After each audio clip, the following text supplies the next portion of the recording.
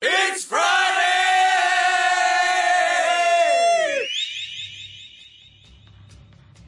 Okay! Tokyo! South America! Australia! France! Germany! UK!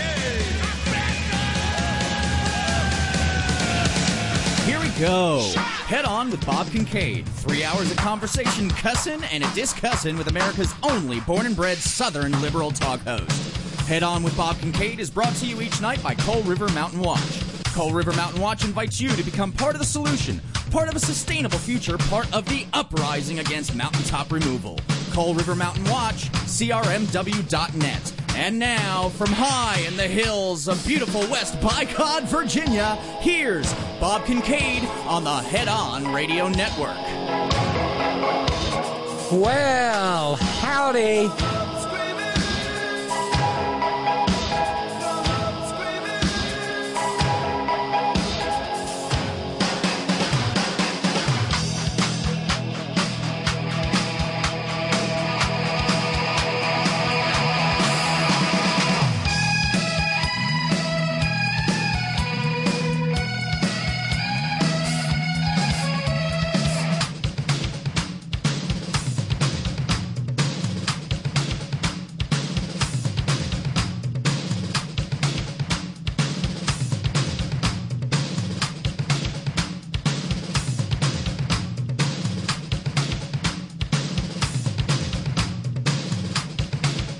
Oh, sorry about the long drum loop there. Welcome. It's Friday on the front porch. This is The Horn. Headon.live is where you find us on the interweb tubes. That's where you go if you'd like to be part of the merry, wacky, zany, real-time, madcap multimedia extravaganza that is The Horn chat room in the 3 hours in which this program is live, Monday through Friday, 5 to 8 p.m. Eastern Daylight Time, 2 to 5 p.m. Pacific Daylight Time, all time zones in between in the Great Globe Round, and whatever time it is where you are when you're listening to the podcast. Thanks for joining in the program, whether you're listening live or on the podcast or on the rerun stream at headon.live. What matters is that you are part of the community and of the conversation. Yes. And, in fact, if you happen to pop by the chat room right about now, you'll be greeted, and now in real time, like 2 minutes after 5 Eastern Daylight Time on the 14th of October 2022. You'll be greeted by early arrivers Anatole and Kid Mark and Squeaky and Theo, and capably moderated by longtime inveterate, indefatigable veteran chat room moderator Sparky, who, although a third stage guild navigator, has exercised discretion as the better part of valor and remained Sparky. He is capably assisted by pinch hit midweek chat room utility moderator and all-around great guy, Brother Bishop Steve from Georgia Stand. Steve! You should be getting, and there he is. Oh my God, he's folded space. He's Sparky and Man Cave. Whatever shall we do? You shouldn't be getting yesterday's program. I'm sending merrily oh, no, I'm not. Okay, there's the problem. Give me a second.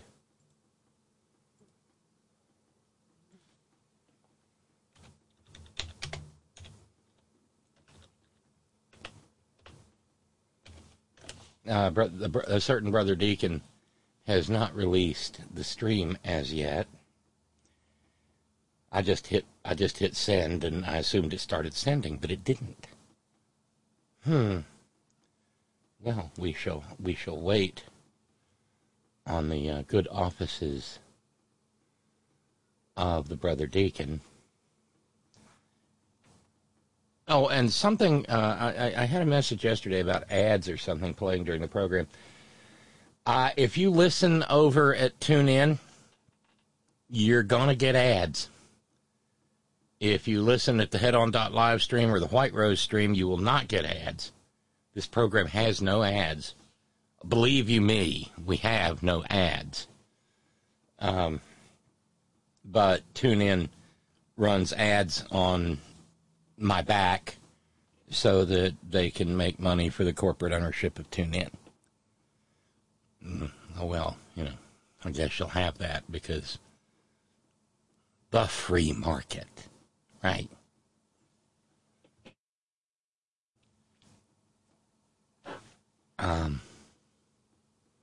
Anything? Nothing? Let me send a message out some other way. We now join the program already in progress. I've done the hi, how are yous and everything, and go and play in the, go to the Extraordinary Ordinary, no, go to the Madcap Wackies, Real-Time Zany, etc. I did all that. Every program here at the Horn begins with gratitude, and this program is no different. So, consequently, we say thank you to our 14th day of the month subscribers, and that means we say thank you to Renee. Thank you, Renee. And thank you so kindly to Ralphs. Thank you. Thank you to Matt in San Francisco. And hey to Imelda and the boys and Ferdinand. Thank you so very kindly for being partial sponsors of the program and helping to keep the program, in fact, on the air. And like I said, it's Friday on the front porch, so here in about, 3/4 of an hour, we will gather together over the river and through the woods to, at the Old Holler Tree we sublet from the Keebler Elves, where we join around the Extraordinary Ordinary Round Table and cuss and discuss the issues of the day. Thank you, Brother Deacon Asa, letting me know you're 5x5. Much obliged. It is the 14th day of October, 2022. It is Bridge Day Eve here in the hills and hollers of almost level West by Coal Manchinistan. And they're getting ready to shut down all 4 lanes of the New River Gorge Bridge. And tomorrow the magic and the madness begins. And traffic's going to be an absolute mess from tonight through, about 4 o'clock tomorrow. But we're expecting something approaching perfect weather. And if I do, in fact, get out in amongst the teeming masses, I'll post some pictures on social media.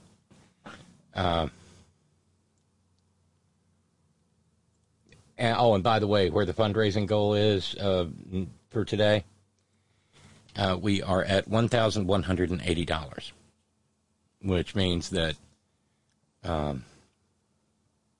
today, Thursday, yesterday, Wednesday are all unfunded, and $120 of Tuesday has been funded. So that's where that stands. Now, okay, so we've gotten all the housekeeping out of the way. Shall we dive right in? Shall we dive right into the madness and insanity? Because the fact of the matter is, Nitwit Nero took out his purple crayon. I don't think it's even a purple crayon. And wrote what was called a response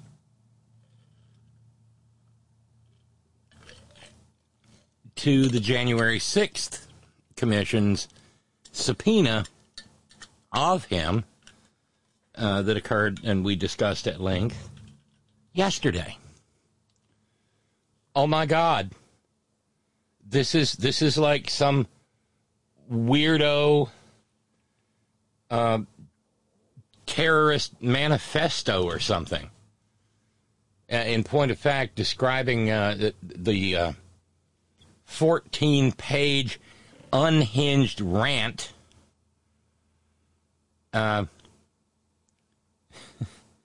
George Conway said the Unabomber's manifesto had more coherence to it than this mad rambling.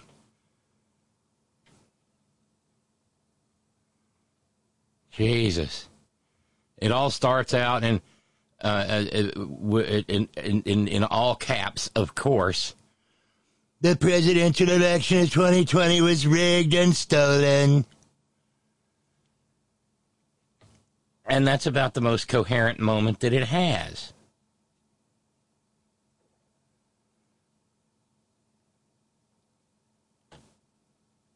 And it really doesn't get any better.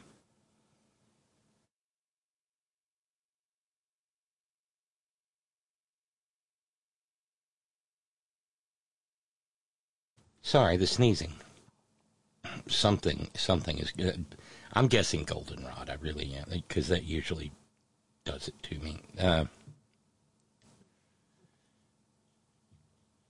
It was billed, this thing, as, I guess, an open letter to House J6 Commission Chair Benny Thompson. And I will not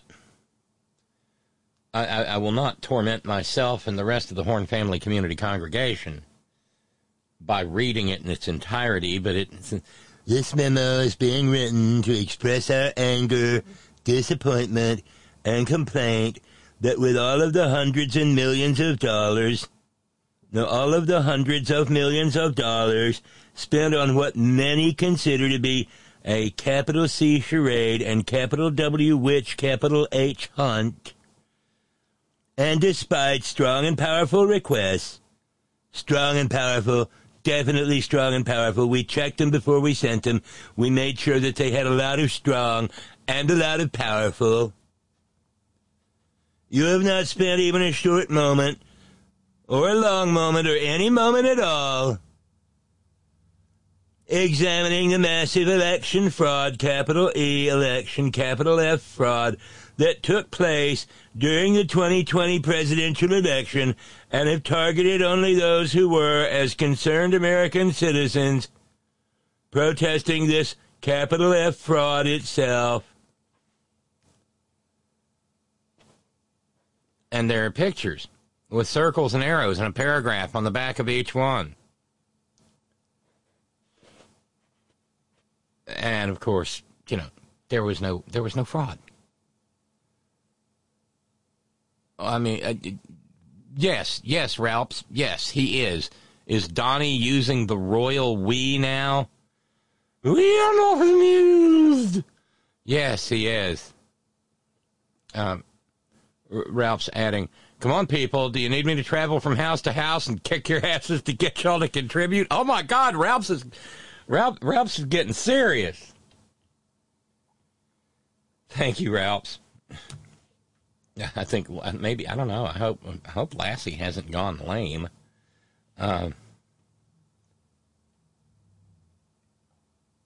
The thing is,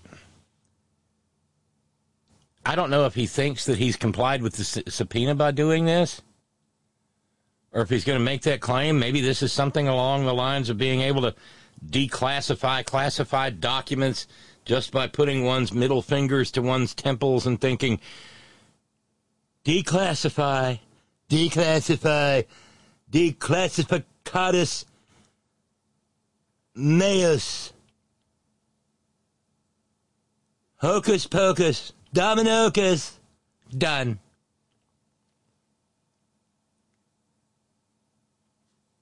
When I read about this, the first thing I thought of was, I would pay good money. I would contribute good money. Not a lot. Don't have any. But I would contribute $1 or $5 or something. If somebody, preferably Liz Cheney, would mark up the grammatical errors and the syntactical errors with a red Sharpie and send it back marked F. God, this thing. If you do decide to subject yourself to the insanity of reading it, this is evidence in support of a mental hygiene exam. Okay. this is an argument in favor of doing a mental status examination on him to see if he's, person, man, woman, camera, TV, playing with a full deck. If his elevator goes all the way to the top.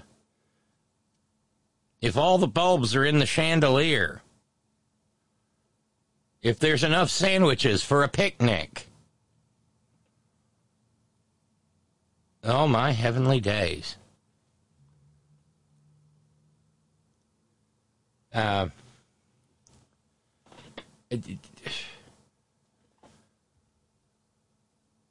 Andrew Weissman, who was a former prosecutor on the Mueller team, said,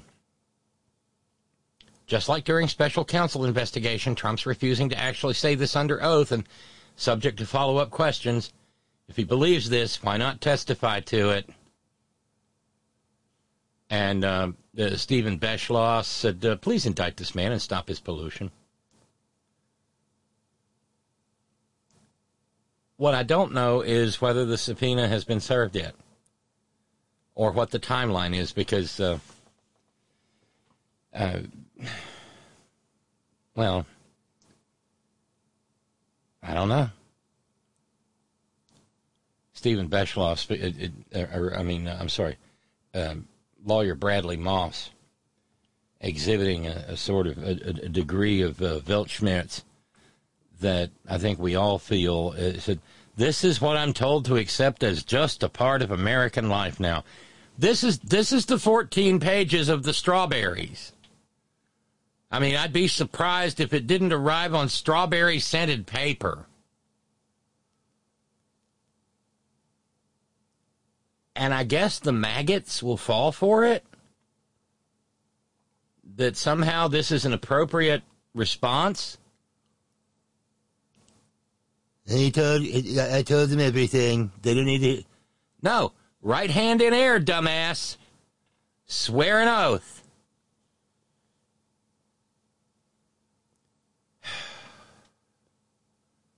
Oh, what a nut job. And it's the thing, just like his speeches, it's just a regurgitation of everything he's been saying for the past year.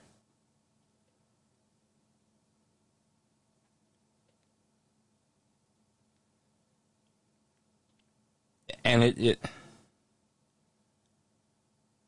the people of this country will not stand for unequal justice under the law or capital L liberty and capital J justice for some. Election day is coming. What is this? The Game of Thrones. Winter is coming. We demand answers on the crime of the century. Okay, dude. Demand it after you've taken the oath, and demand it with the committee looking you in the eye. With a bunch of really good lawyers writing the questions. Lawyers who aren't lawyers for parking garages.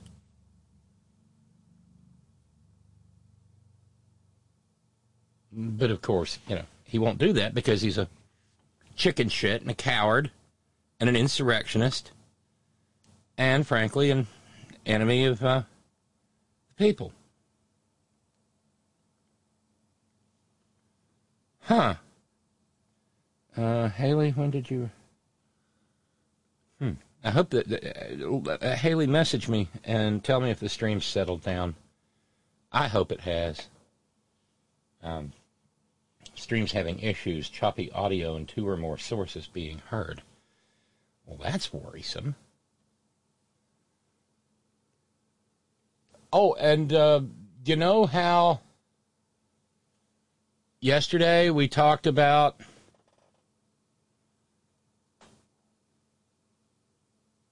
Mark Short, former advisor to Vice President Mike Pencilneck Geek, being seen at the D.C. courthouse? Well, we know why now. We certainly do.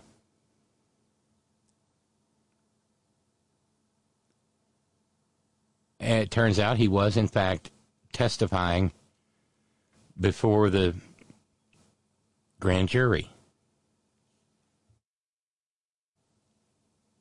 That was confirmed today. Because the Nitwit Nero team of pettifoggers, I guess including counsel for the parking garage, was raising hell with the DOJ, demanding that Mark Short not be allowed to testify.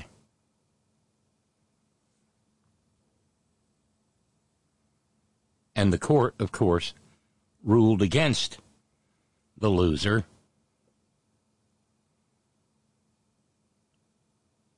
And Short testified before the grand jury.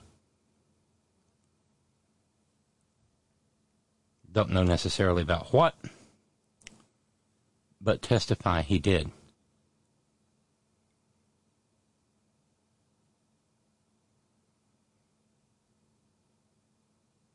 So the dimes, they are a-dropping.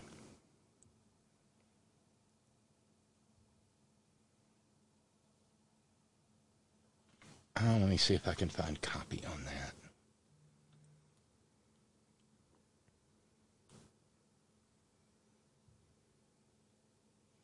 Yeah, Mark Short was the chief of staff to Mike Pencilneck Geek. And, of course, Nitwit Nero was claiming that Short shouldn't testify as a function of executive privilege. Oops. Didn't work.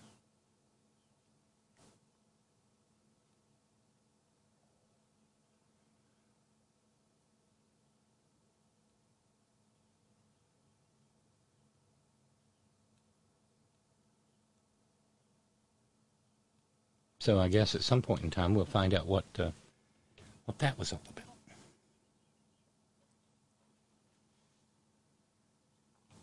Let me see if I've heard anything. Okay, thank you, Brother Deacon. That must be on Haley's End. You're golden. Okay. Thanks for that.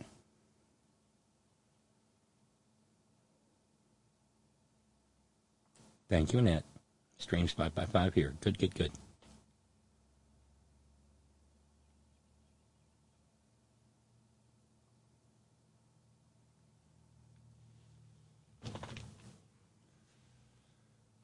What else? Well,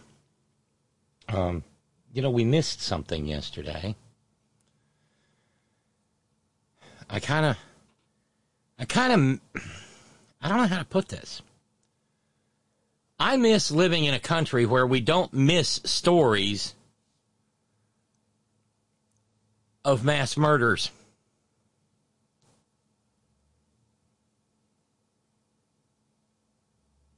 Oh, well, thank you. I'll get to that in a minute, but Flavio says, Weltschmerz, gebe dir selbst eine Kuhglocke. And I will, because I understood every word of that. Yay. Frank, by the way, with a note said, I'm just wondering, is there a goddess of declassification? Not saying, just saying. Well, I think he thinks he's the orange god of declassification. I hope he hasn't thought declassified, the nuclear launch codes or anything.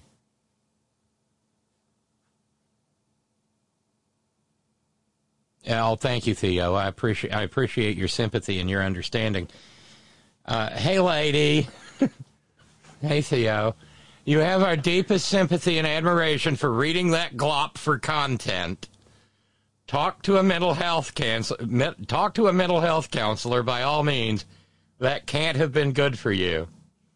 Oh, no, I haven't made reference to the cheap bottle of rot gut Mexican gasoline tequila and the swirly straw in a while, but I was very close. By the time I got to page 14, I didn't know if I was going to make it when I got to page 13. That is some bizarre shit. And now, by the way, because at this point in time, one snowflake can begin an avalanche. And, one snowflake, and it hits two snowflakes, and then the next thing you know, all the snow on the mountain is just coming down. Well, the Justice Department has marched back into court and asked the 11th Circuit Court of Appeals to shut down the special master review of documents that they seized after Nitwit Nero stole them and took them down to Magaloco. And they will probably win. He will probably lose. And for those old enough to remember or conversant with the history, this kind of feels like Nixon losing on the tapes.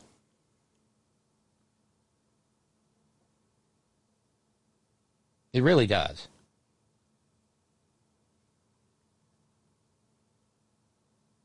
And, yeah. Well, all we can do is go back to what we always say here. Gee, I hope it doesn't hurt too little. No, but what I said earlier, we missed a mass shooting yesterday. Not we. I. In the midst of all the maggot madness, I failed to note that Thursday, a 15-year-old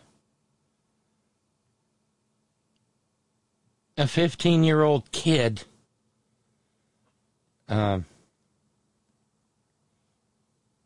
with access to firearms wasted 5 human lives. He was wearing a full backpack in camouflage. He was dressed in camo. He had a long-barreled shotgun.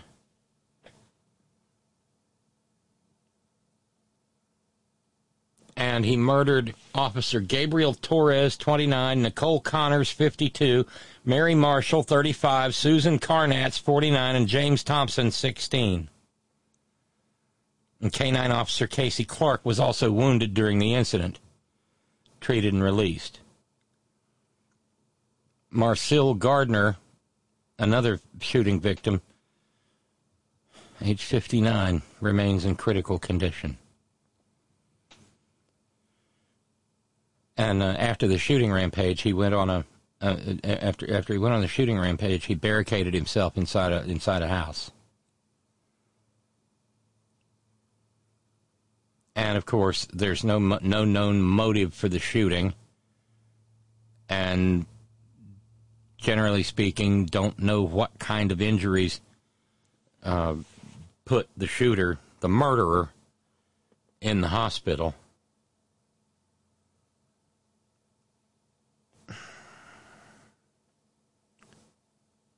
And maybe we miss these things because we've run out of words for them. Maybe, you know how we have Amber Alerts out there? And so when you see Amber Alert, you know there's a missing child.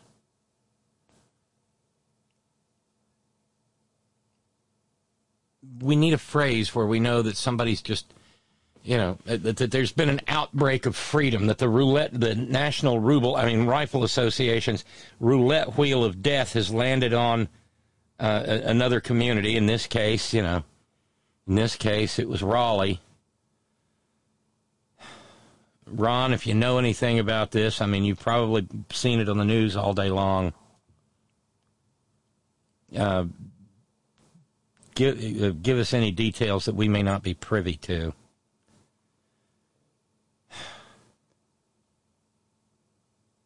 What a horror.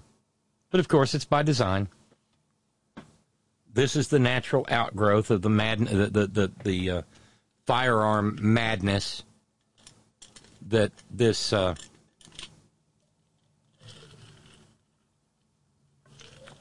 country has been thrown into as a result, a direct and proximate result of the quite intentional and deliberate acts of the aforementioned Rifle Association.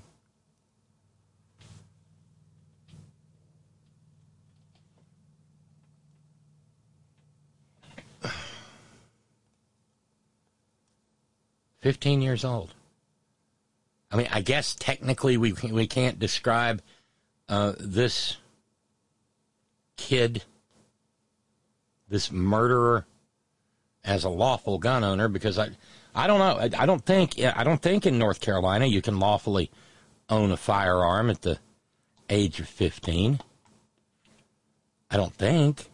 But then again, I didn't think that it was okay for 18-year-olds to buy AR-15s either.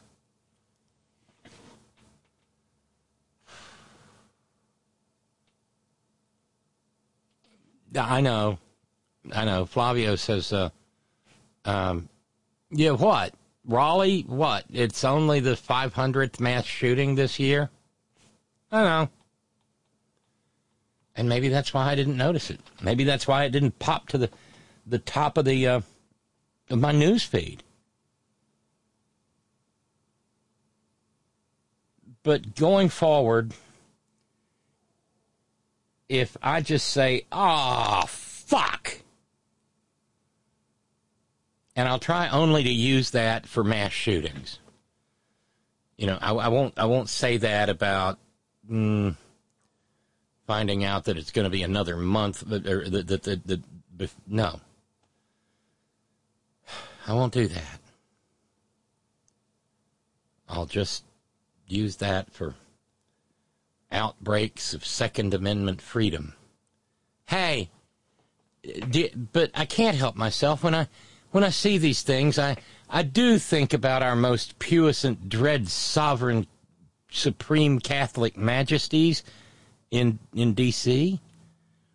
I do. I think about Clarence, pubes on the Coke can, Fappy Thomas, and Sammy Bad Breath Alito, and Ann's boy Neil Gorsuch, and the John Balls and Strikes Roberts, the neutered Chief Justice of the Supreme Court, and I think about Brat Kavanaugh, who loves beer and little passed-out teenage girls and hot dogs and credit card bills and mortgages that are paid off by anonymous, shady, right-wing donors, and of course, the handmaid. Because with the ruling that they issued last June, and which was followed by, as we talked on the program yesterday, followed by federal judge Joe Bob Goodwin here in West Virginia, the mayhem that they unleashed with their gun ruling back in June of this year gives them plank ownership in every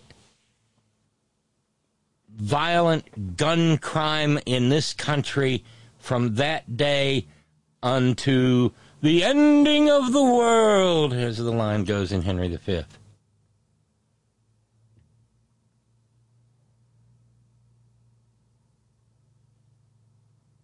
And Ron and Raleigh responding. Thank you for writing in, Ron. Where's a good guy with a gun when you need one? This happened on my home turf. You have all the info that's available. The governor and mayor have been in front of the camera saying the usual shit about horrible gun violence needing to end. We have a Republican legislature, so jack and shit will change. Because in the end, Republicans don't care.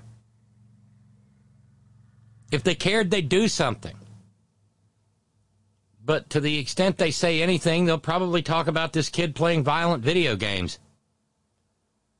15 seems a little bit young to be radicalized by the incel movement.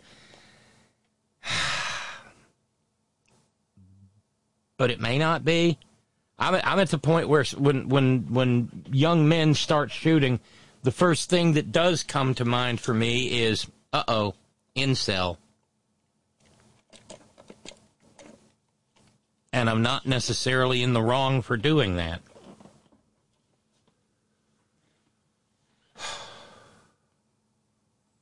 The universe ended for 5 people. Interesting, the story. I was hoping, Ron, that you might be able to tell me where it happened. Because usually we get a little bit of a heads up in terms of, movie theater, school, grocery store. Where was this kid that he had access to blow people away with a long-barreled shotgun?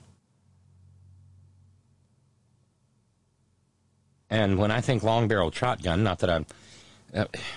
that sounds like turkey gun to me. Or maybe or maybe a shotgun that we use is like over in... It's that time of year. Over in the Buckeye State, unless they've changed the law, you can't hunt deer over there with a rifle gun.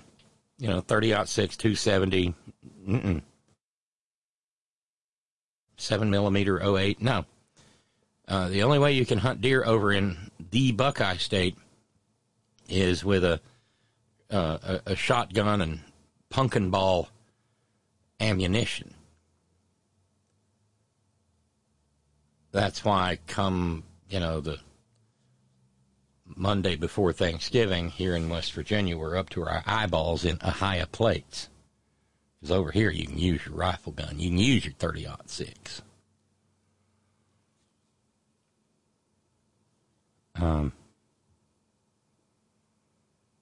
Yeah,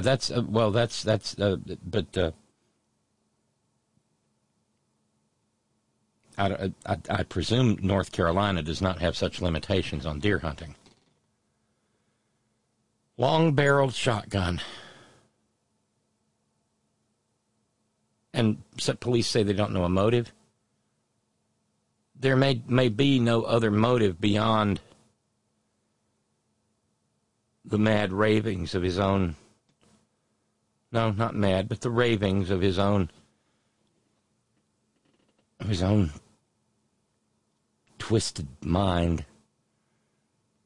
Might come in handy when we see all these boys out there committing all these murders to actually start looking at how they, in fact, do get radicalized. Might be too much work, though. I don't know.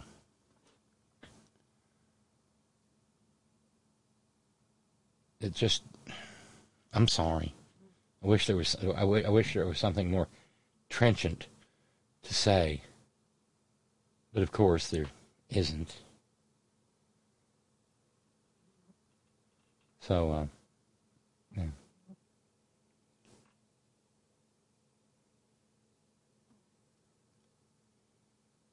We haven't had a Jim Jacketoff Jordan sighting in a while. But lo and behold, we weren't going to have that peace and quiet no. But in the wake of yesterday's hearing by the January 6th committee, Jim Jacketoff Jordan, who could have been on the committee theoretically, but the Republican leadership boycotted. And pissing and moaning before the hearing began, there was, Jim Jacketoff Jordan has decided he knows who the real Americans are. You're not a real American. I am certainly not a real American. Only maggots are real Americans. He tweeted, "Real America can't afford gas, groceries, or rent. When will the January 6th committee address those issues?" Well, Jim, you dumbass, that's not part of their brief. That's like asking the House Judiciary Committee, you sit on it, the ranking member, to investigate, I don't know, the price of rice at Walmart. Well, maybe that could have a judicial angle. It's like asking the House Judiciary Committee to investigate climate change. But nonetheless, there was Jim Shorts Jordan.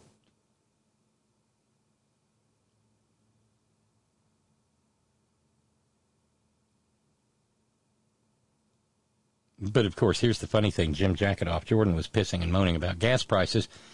But he and every one of his maggot colleagues voted no on an oil and gas price gouging bill last May.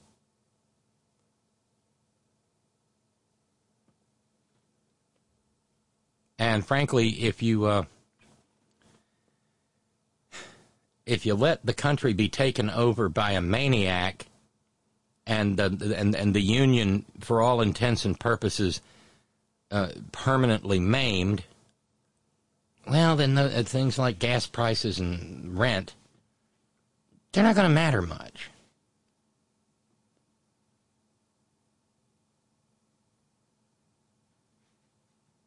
An individual by the name of Skylar Baker Jordan pointed out, I was a real American when I lived in the hollers of Kentucky, and I was a real American when I lived in the heart of Chicago. Saying, I detest this notion of real America, which is another way of just saying, white Republican voting America.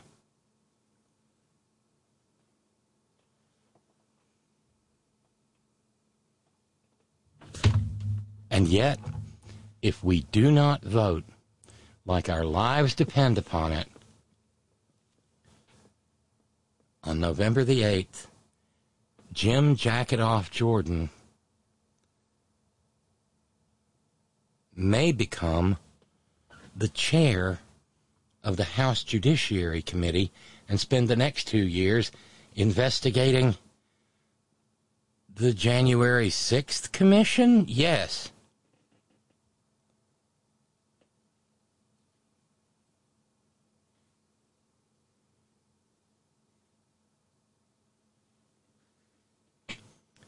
Oh, a little bit more detail. Thank you, Ron, on what happened in Raleigh. It started around 5 o'clock in the afternoon in the Headingham neighborhood near Osprey Cove Drive and Bay Harbor Drive.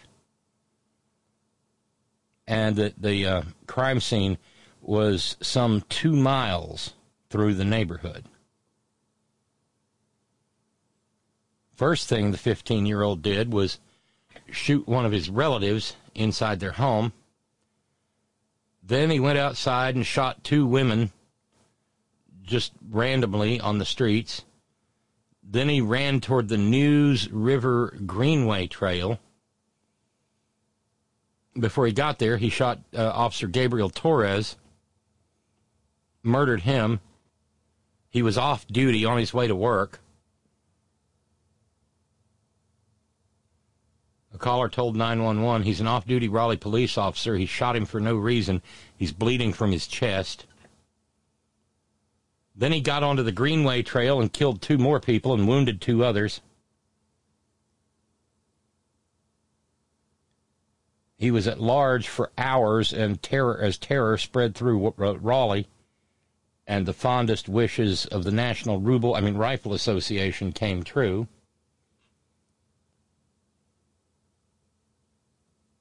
They had to use a canine team to track him. He was taken into custody with life-threatening injuries when he was brought in. Don't know if he shot himself or was, shot trying to escape.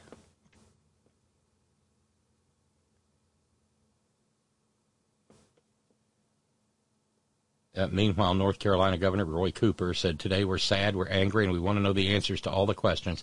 I think we all know the core truth. No neighborhood, no parent, no child, no grandparent, no one should feel this fear in their communities. No one.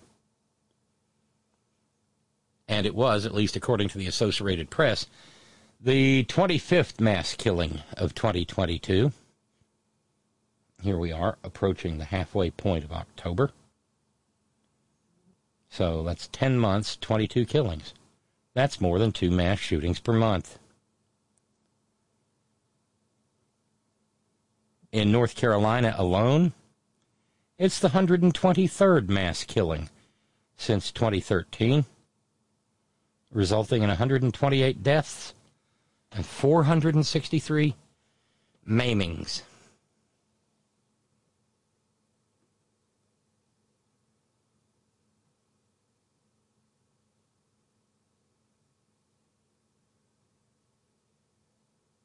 And the standard, grief and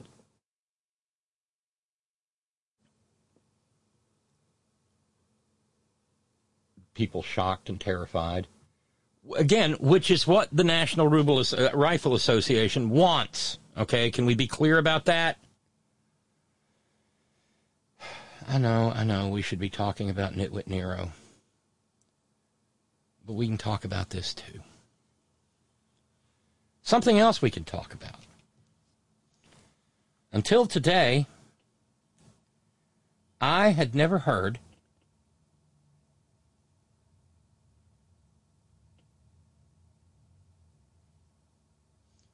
of a little community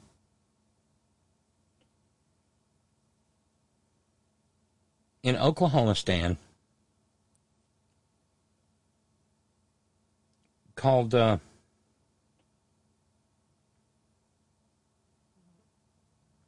where is it?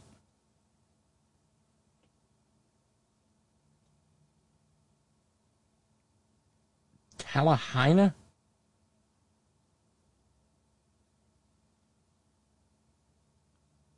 Talahina, Oklahoma. And, of course, this is Oklahomistan, where heteronormativity is all the rage. And a 5th grade teacher, and I read it. Oh, look, the liberals triggered. Well, yeah, she is.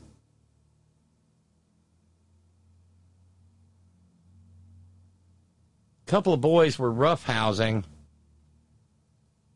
and one of the boys yelled, "He's touching me, he's touching me." And the 5th grade teacher, a guy, said, well, when that happens, you just holler out, "Fag alert."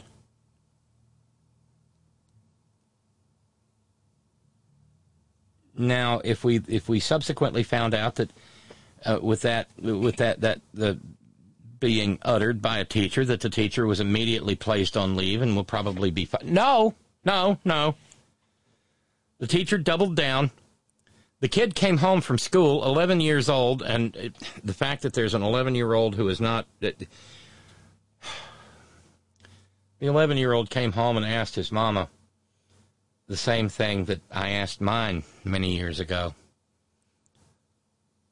"Mama, what's a fag?" And Mama wanted to know why. Well, way back then, in my case, some of the boys had called me that. I don't know what my parents would have done if I'd said, well, my teacher called me that.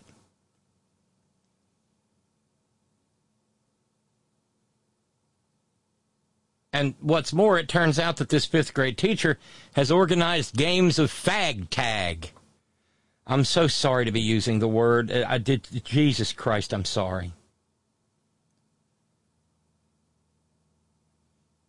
So, Mama and Daddy went to the principal, and the principal was like, "Huh? What?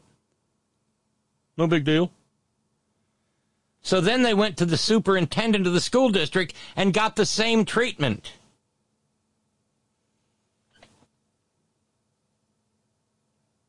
The parents are Amber and Jonathan Stepp.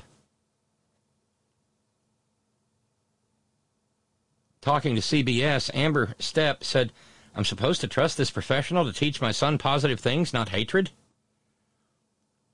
Kid's daddy said, "I never expected it to happen to anyone, let alone my own child."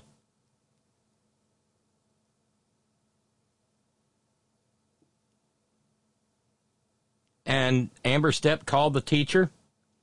Why would you call him that? And he said, oh, well, I told the other kids to call him that because of the horseplay. They were wrestling with each other, and one of the kids started yelling and saying, he's touching me, and I said, yeah, when he does that, yell fag alert.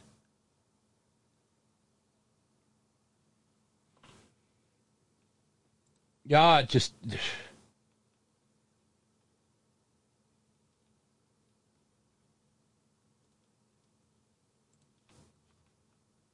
This world...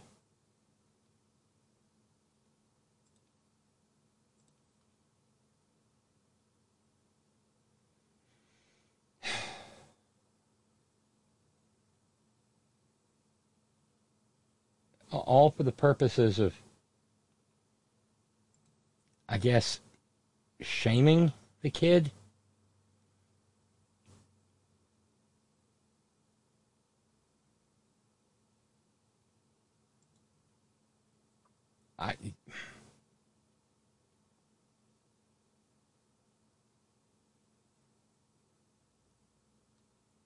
Meanwhile, 5 News, KFSM, reached out to the school district, and they say they've launched an investigation.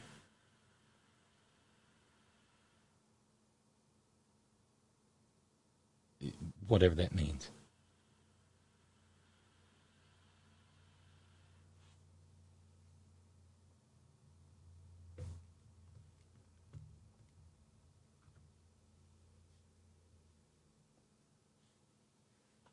So, they issued a statement, though. Talahina Public Schools values and takes student and employee safety very seriously. We have received this complaint, and in response, we have completed an investigation and taken appropriate action. This teacher does remain employed in our school district. We cannot comment further as this involves confidential personnel and confidential student information.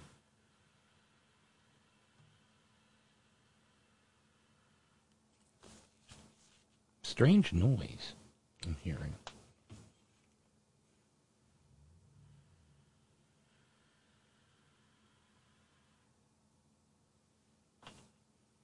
I'll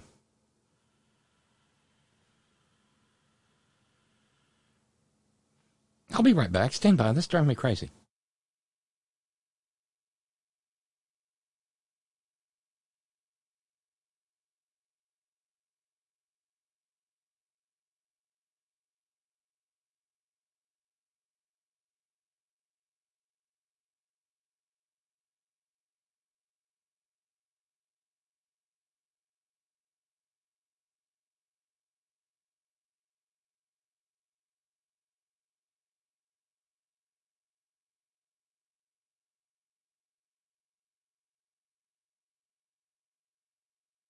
Okay, sorry, that was just a really strange... somebody's using a pressure washer nearby, but I kept hearing a hissing sound. It's like, no, none of the channels are open.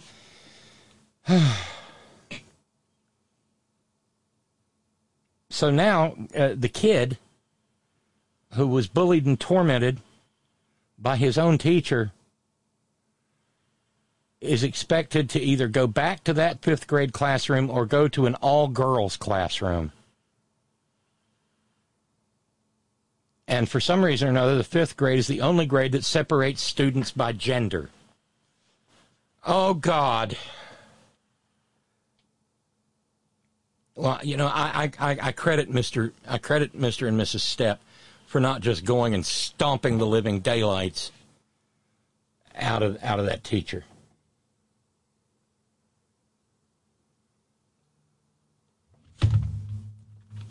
God, a bunch of weird noises tonight.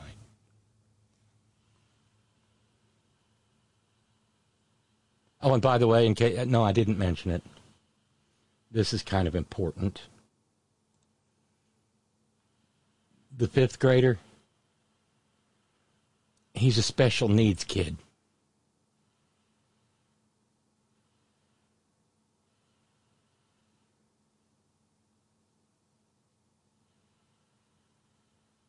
And no one knows what the appropriate action the school board took was. But they did suspend the kid.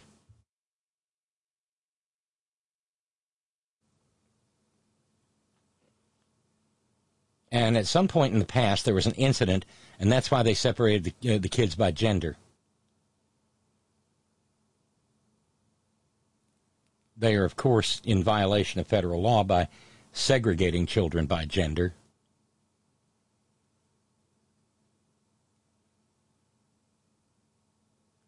The story's been out since the end of September. The 5th grade teacher encouraged the boys to play fag tag or tag the fag on the playground.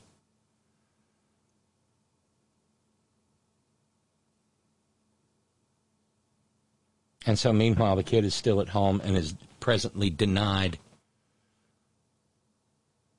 the special needs education to which he is legally entitled.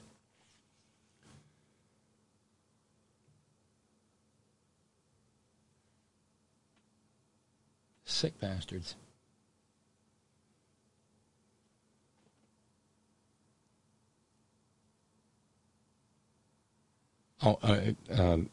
Yeah, Matt in San Francisco noting women are too emotional to lead. Can I just do my little fanboy routine over Nancy Pelosi for a second? You go right ahead, because she's a badass. Matt says, the footage documented that when all hell was breaking loose, the one who was calm, cool, and collected was Ms. Pelosi. In charge, finding solutions, building coalitions, while the entire time staying on message and ensuring everyone knew that 45 was the cause of the violence. I don't know about everyone else, but when the shit hits the walls, so to speak, I'm happy to have her conducting the people's business. Same.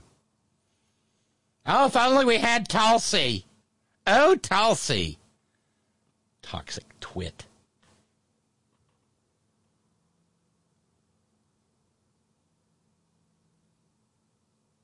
But yeah, she and I loved the clip I heard today. Pure badass. She said, in fact, that well,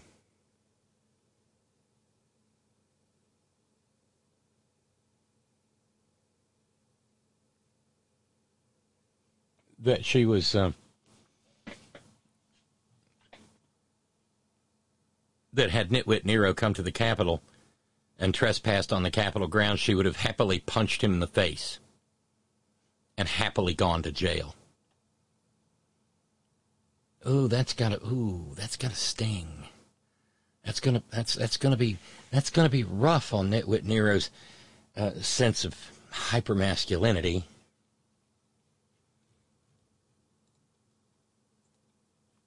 Oh, and a bit of an obituary. The Scottish actor Robbie Coltrane, who played Hagrid in the Harry Potter movies, he's dead. He's passed away. Interestingly, he was the only member of the Harry Potter film cast who agreed with Joanne Rowling in her ongoing crusade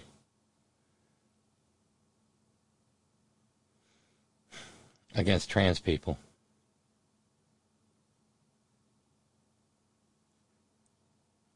Somebody tweeted at Joanne, and Joanne is easily triggered. They said, how do you sleep at night knowing you've lost a whole audience from buying your books? And she says, well, I read my most recent royalty checks and find the pain goes away pretty quickly. She's gone full Voldemort.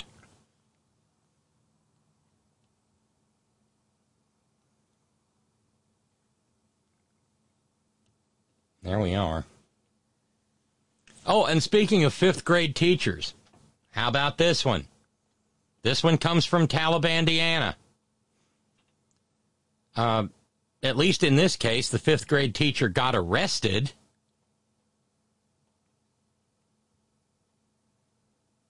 As opposed to the one in Oklahoma.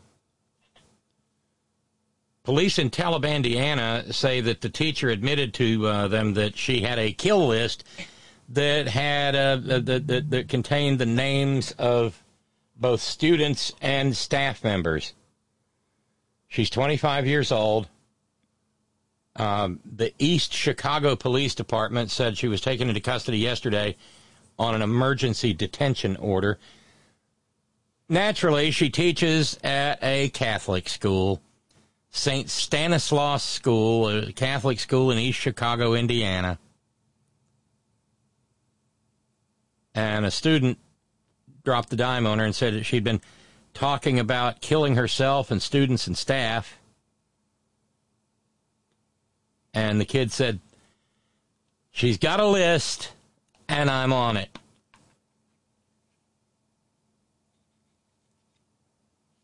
The school dismissed the students, and they escorted the 25-year-old teacher off campus late in the afternoon,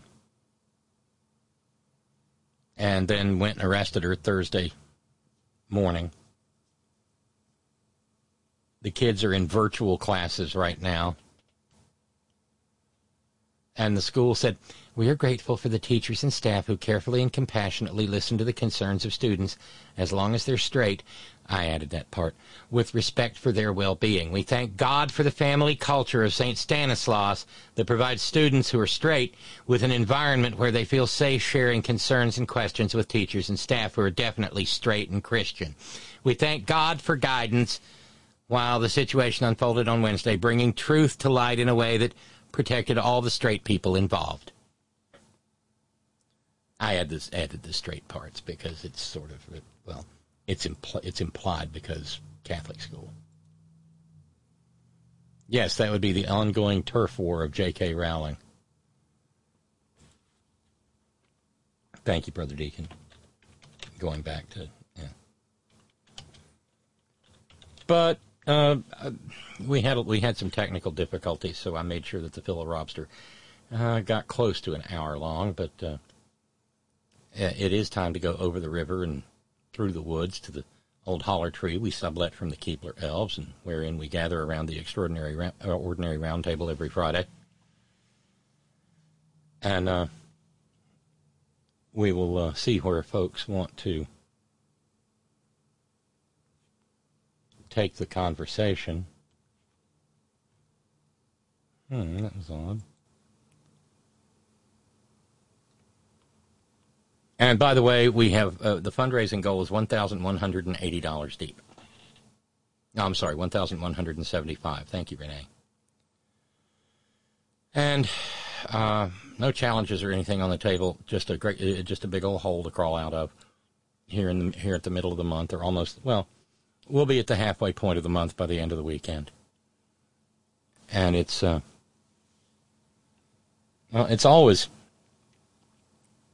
always desperately necessary, because we exist from one month to the next. It's always desperately necessary that we catch up with the fundraising goal. Sometimes it's just a little more desperate than other times, and this is one of those times. There's about close to $2,000 outstanding. Anyway, because on top of that, I got to do brakes, and I got to do bearings, and God, no. It's life around here. But let's check in with the group. Hey, Sparky. Can you hear me? I do indeed. Because I'm using an old headset out here in the man cave. I was going to say, it sounds like it might be a little windy out there. It's the fan running. Oh, okay. Well, no, the old gray headset sounds like it is what it used to be. Oh, okay. So, I noticed you folded space to become Man Cave and Sparky. You're just feeling your powers today, aren't you? Yeah, I may have to fold space quick. Yeah, what's going on? It's not real warm out here, but I may want to go into the house in a little while. So I got everything set up in there. Ah, I see. I saw. Oh, forethought. Look at you. Okay, I can multitask too. Yes, you can.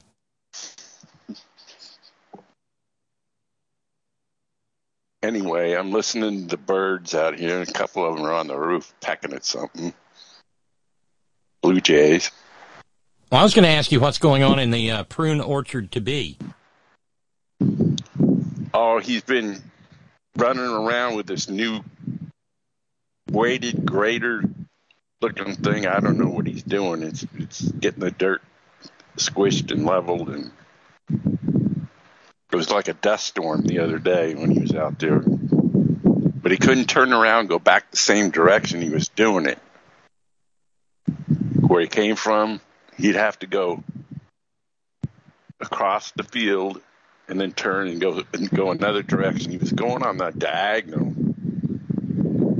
and slid it back and forth. And then I think he gave it up because it was getting too dusty.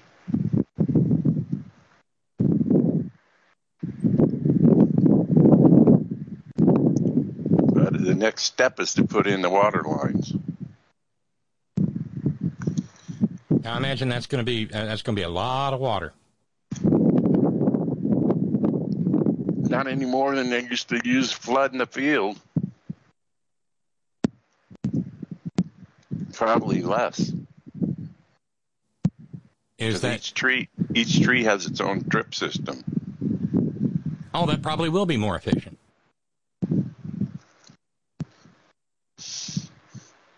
And then the whole ranch will be, his house at the ranch and everything will be surrounded by orchards. It wasn't that way just 6 years ago.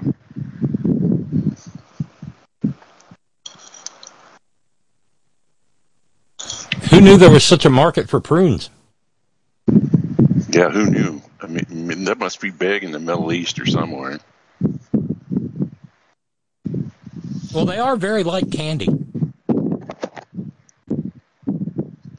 There's a dehydrator right. I've told you before. There's a dehydrator right over here, within two of them within a quarter mile of me.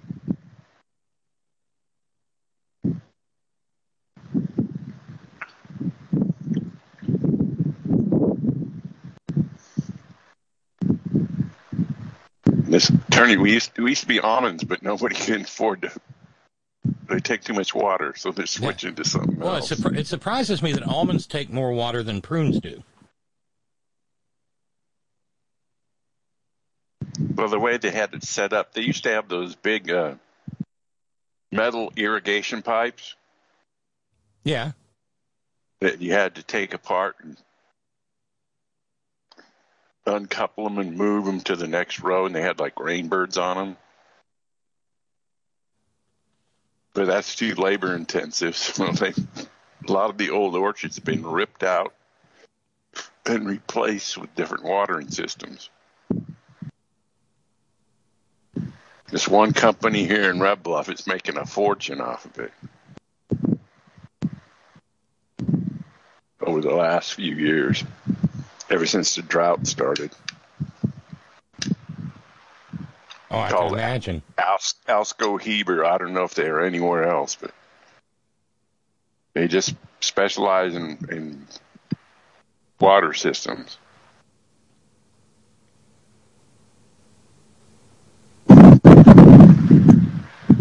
How very interesting. But anyway, did I ever tell you my wife was a pack rat? No. Well, she was. I've got this little storage shed out to the north side of the man cave that was made out of the two garage doors that came off the house. We used to have a two-car garage. And then my dad remodeled it, turned it into an office for my mom in 1972 when I was in the Air Force. But anyway, when we moved down here, I cleaned out that shed because we had stuff stacked in the man cave. I mean, Florida, 8 foot high of boxes. And I had to figure out where I wanted to put them so I could use the man cave for other things than just a storage room. So I cleaned out the shed and I put a bunch of shit in there, and it's been sitting in there for 11 years. Oh, wow. So I started cleaning it out. I'm getting down to the nitty-gritty, throwing away a little bit every week. I found some treasures and stuff. But today, I found this old rotten box out there, brought it in, dumped it out on that steel table, and it was full of wind chimes. So now I got a new gimmick. I've been hanging wind chimes around. Oh, nice. That's nice. They'll probably have you sitting bolt upright in bed in the middle of the night when the wind blows. Yeah, but they're not in the house. They're out here in the man cave. I don't sleep in the man cave.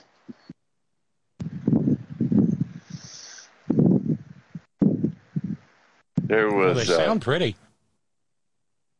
There was 3 of them. And I've got one hanging over by, it's a remote one. Hang on, I got to go over there. I got a remote mic and everything. It's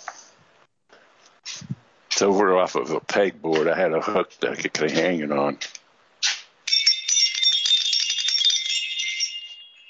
Did you hear that? Yeah, I did.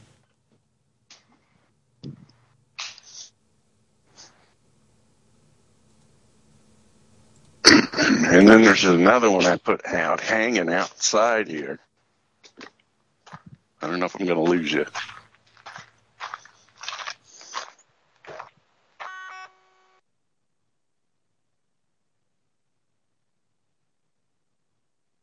Yep, lost him. Did you hear that one? No, I lost you. Okay, I'm back now.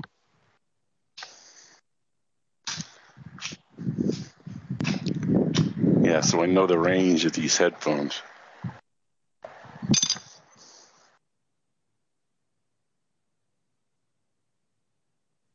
So your other set's back in the house? Yeah, it's hooked up to the desk with the big 42-inch TV on it and the computer in there, which I use most of the time now.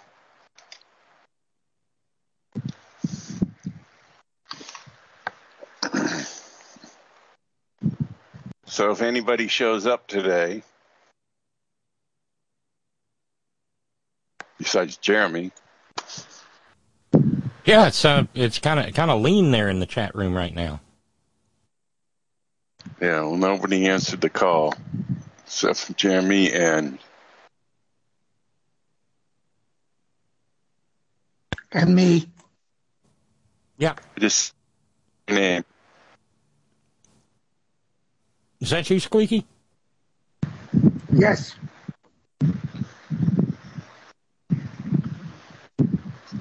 We're going to start getting some cool weather starting Sunday in the 70s.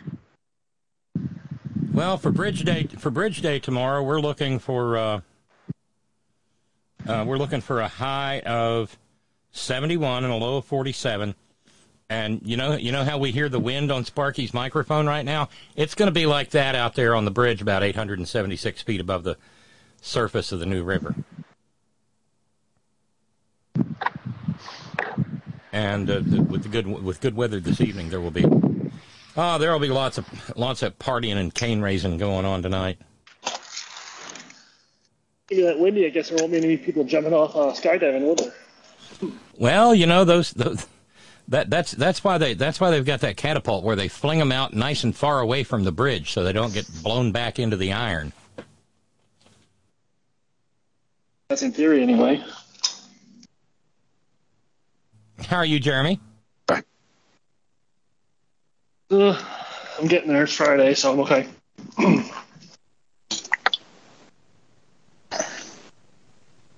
Couple rough days. Back to a good sleep cycle. Oh, I slept 12 hours last night. I hit the. I was telling a group of guys last night that I was awake yesterday, basically from 1 in the afternoon before till this morning at like 5 a.m. Sleep apnea, not sleep apnea, but I can't think right now. But anyway, I got home, took a shower, ate some ice cream, and fell asleep for 12 hours. Oh, the ice cream sounds nice. It's very good. I know we're not supposed to be fanboys of her because she would still kill us. But I was impressed with both of Liz Cheney's performances yesterday. Oh, Especially no, the first I one take, where she I said... I take nothing away from her in terms of her dedication to purpose in this. Right, that's why I said I know she's still slit her throats and other things, but I'll give her credit on this one. Especially saying that no man... That's basically, she should have said that's ever lived, but she meant it. No man in America is bigger than the law. And I especially liked the last part she gave before Benny closed out by saying, I'd like to give you some examples of people who didn't testify or how they reacted when they came. And they're all saying the fifth. Especially, what's his name? John, that one lawyer, Jay Sekulow.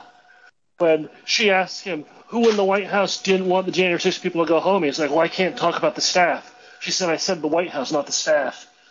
And he hemmed and hawed. Well, you know, he couldn't summon the fucking gumption to say Trump. No, because he too is afraid. Well, along those lines, Jeremy, I don't know if you saw this, but there's a story, and I guess maybe I'm tooting my own horn or something a little bit, but there's a report out from NBC News, and it confirms something we have been talking about for a very long time. You know, the whole so far out ahead of the curve, we're on straight road. And it turns out that what we said was true, that there were a lot of rank and file on January 6th, a lot of rank and file in the FBI who thought it was a great idea.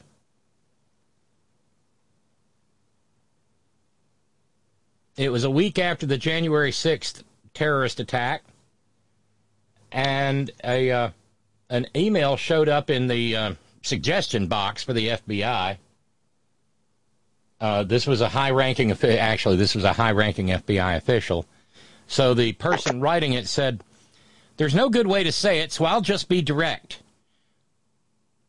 And remember, this comes on the heel of what happened yesterday relative to talking about the Secret Service's behavior.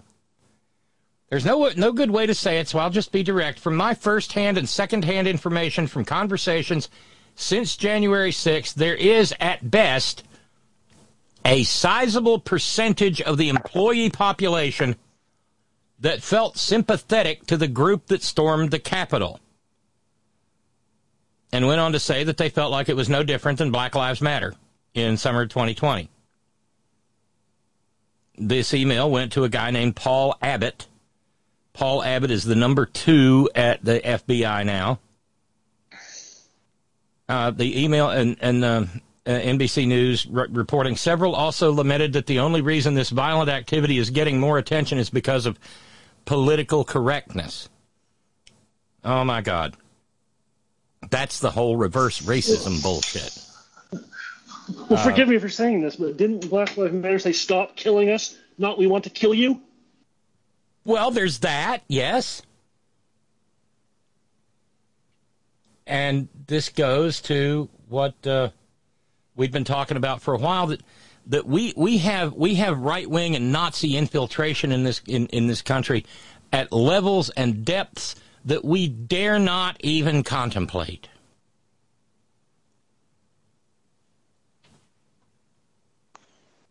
I mean,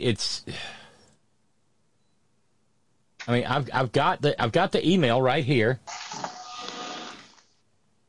and we don't know the sender, but we know the recipient. The subject line is internal concerns. Okay, it's from Paul Abbott to someone else. I know how occupied you must be with the investigation of the Capitol insurrection and the larger scale preparation for Inauguration Week. If I didn't believe it was of significant importance, I wouldn't be sending you this email while you're in that crush. There's no good way to say it, so I'll just be direct. From my first-hand and second-hand information from conversations since January 6th, there is, at best, a sizable percentage of the employee population that felt sympathetic to the group that stormed the Capitol and said it was no different than the Black Lives Matter protests of last summer. Several also lamented that the only reason this violent activity is getting more attention is because of political correctness. Here's a sampling of what's happening across multiple field offices. I literally had to explain to an agent from a blue state office the difference between opportunists burning and looting during protests that stemmed from legitimate grievances to police brutality versus an insurgent mob whose purpose was to prevent the execution of democratic processes at the behest of a sitting president. One is a smattering of criminals. The other is an organized group of domestic terrorists. There! Finally. And no, he's not saying Black Lives Matter are domestic terrorists. He's saying that the maggots of January 6th were domestic terrorists. This is the first time I've seen it, and you can't get the for-profit media to say it for love nor money. I was talking to an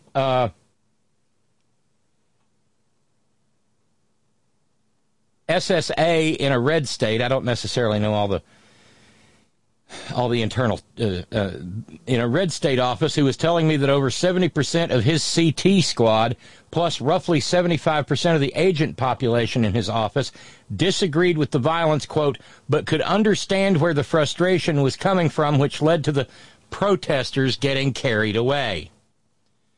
An analyst in a purple state described watching horrified as the events were unfolding on the news, while several co-workers chalked up the insurgency as a response to everyone being quarantined at home for months and more on edge because so many lost their jobs and lack steady income because of COVID.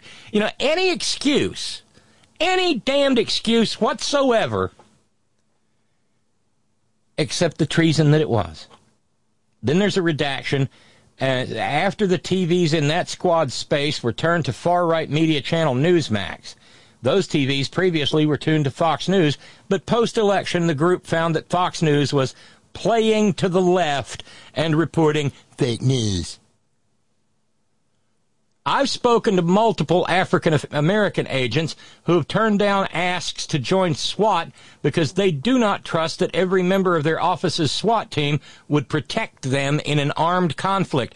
These are African-American FBI agents who do not trust their own colleagues. A senior analyst from my first unit who retired less than 2 years ago has a Facebook page full of Stop the Steal content. These are not one-off events. They are representative of a larger group within the organization. Do I think they were in the group storming the Capitol? No. But I know that the group of insurgents included state and local police officers and current and retired military personnel. I have seen from news coverage that at least one current federal agent is under investigation for participating in the siege, and that a current Secret Service agent is under administrative leave suspension as his agency investigates the social media postings he made supporting the insurrection.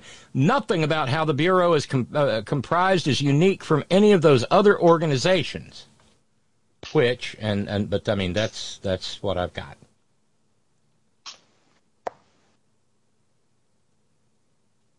Is it A, surprising? Is it B, chilling?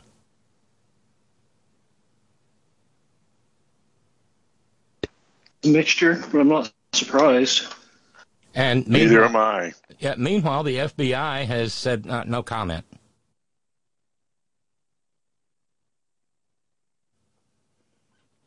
Why is Ray still there? You got me.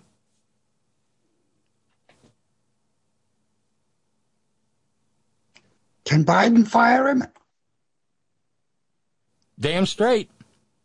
Just like Nitwit Nero fired Mueller. Yes, because they serve with the privilege of the president. They're not elected or anything like that. They serve by appointment. Yeah, they serve a finite term, but they can be re-upped by the president. Meanwhile, the president of the FBI Agents Association, the FBI union, a guy named Brian O'Hare said, we don't comment on ongoing investigations. FBI agents understand the importance of separating their own personal views from their professional work.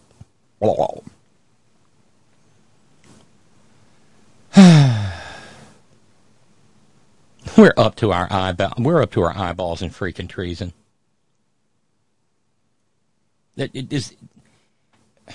I mean, do we have a thoroughly internalized understanding of that at this point? We always have. We may always have a Nazi problem.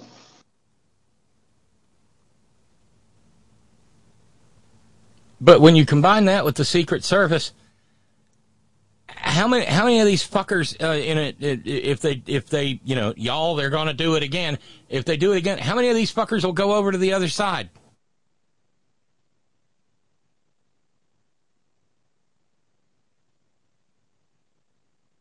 Probably more than you want to know. I mean, I've read some things lately which changed my mind on quite a few things. Don't really need to go into it. About certain military forces. But we know for a fact there was an ex-SEAL who was in January 6th went into the Capitol. I mean, SEALs, their whole unit, their whole purpose is to fight terrorism. There's another group of them who, right after the Black Lives Matter stuff, one night we're in a plane and they're up in the air and they're getting ready to jump out. Last thing they said before they jumped was, "We're going after Antifa." I mean, what the fuck?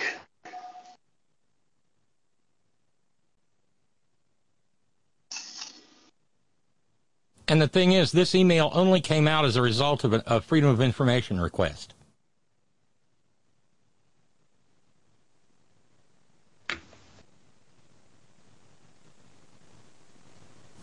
I'm beginning to feel like this country is teetering on the brink.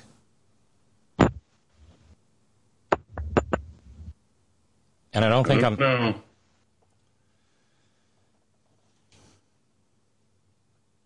What'd you say, Sparky? I said, I don't know. I mean, the Secret Service is compromised, the FBI is compromised, the military is compromised, the cops are compromised.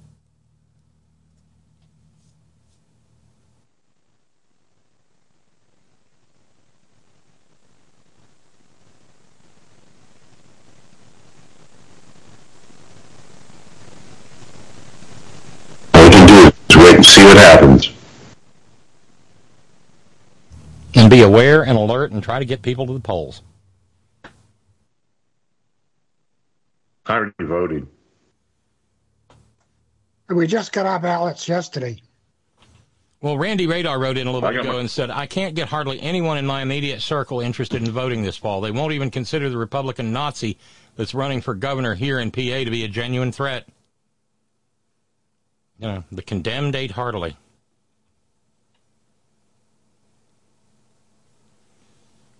Oh, and going back to the Indiana teacher who had a kill list, Matt in San Francisco says, "Teacher kill list? Wait, what? Isn't the teacher the one that's supposed to be armed to take out the shooter? I'm so confused." Yeah, and I'll bet you Talibandiana is one of those places that lets teachers strap.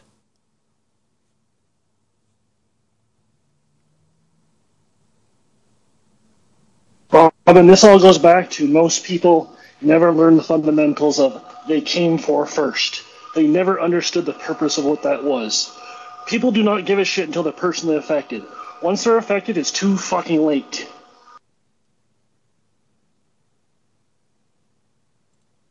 Yeah, that's that whole Martin Niemöller thing. First they came for the trade unionists, et cetera, et cetera, et cetera. Right, and like we've been saying, everyone in America, whether you know it or not, any side you're on a list somewhere, you just don't know it yet. If you're not rich. Yeah, indirectly, it reminds me of something of a John Prine song. Your flag decal won't get you into heaven anymore.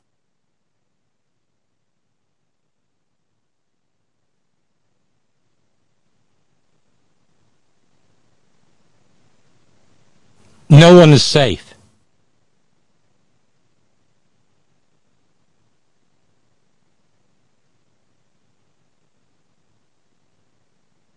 Oh, sorry. Oh, thank you for the correction, Darlene. Yeah, he fired James Comey, not Mueller. The two men couldn't be more different. Mueller was a competent FBI director. I think Adam Schiff, Darlene says, and his counterpart on the Senate side need to haul Ray's ass in front of their respective intelligence committees and rip him a new asshole before January. And if Ray doesn't start purging, Biden needs to request his resignation. This will be one of those things Biden will drag his heels on. Yeah, because institutionalist. But this is the Secret Service, and, well, it could cost Biden a lot. God forbid, his life. Well, who was... I don't know if you watched it last night, Robin, but they had the women on MSNBC to recap in case you couldn't watch during the day. And they had Jen Psaki on. And Rachel asked Jen Psaki point blank. She said, I know you know the answers, but you probably can't tell us, or something like that. She asked her, when the Biden administration took over, after January 6th, was there any worry about infiltration into some of these groups? Was there any training or purpose? She said, not that I remember. Not a word of it. Not to anybody. Well, it seems abundantly apparent that there is a problem.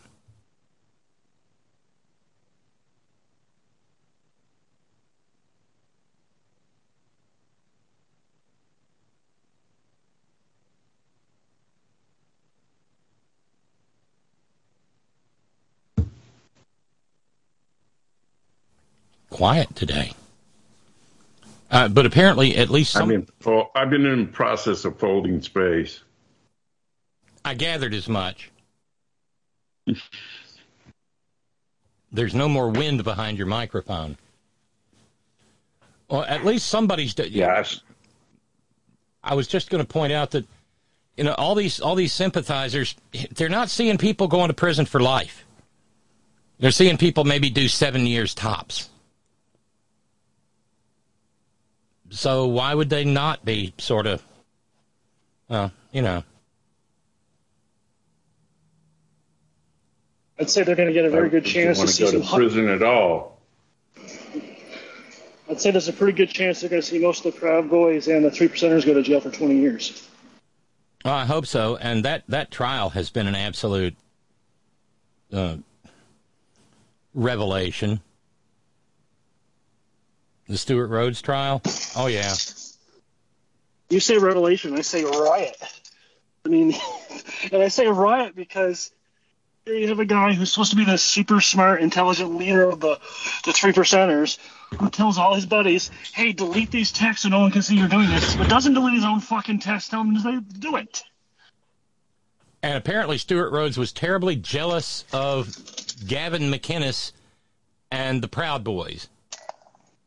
His ex-wife said he wanted to be wherever the Proud Boys were. Jesus.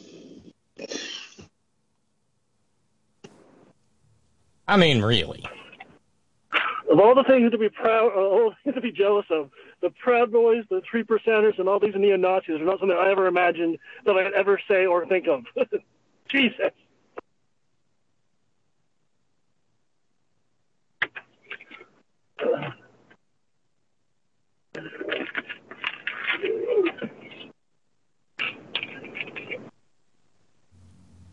Well, it goes from that to where the trial itself, the Oath Keepers trial.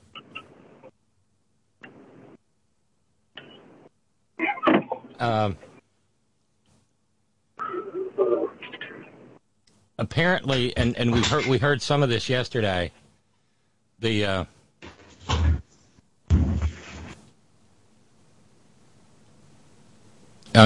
That they thought that Nitwit Nero was going to declare he was going to trigger the Insurrection Act.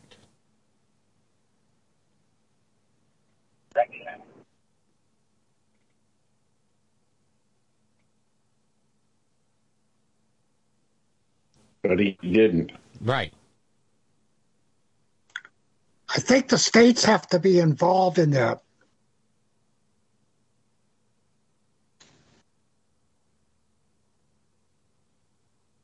So, U.S. Attorney Jeffrey Nessler in the Oath Keeper trial said that chatter about the Insurrection Act was Stewart Rhodes trying to give themselves a fig leaf to hide behind.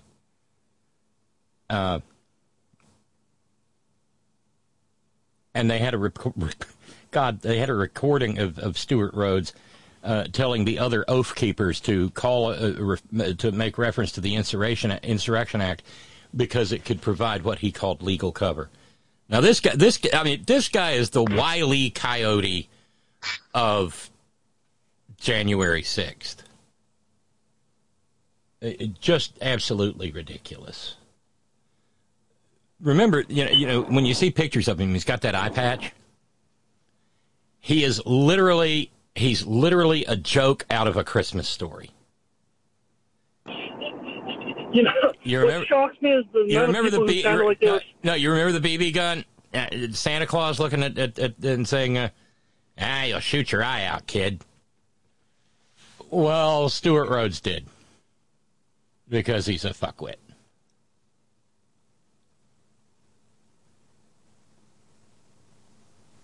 Yeah.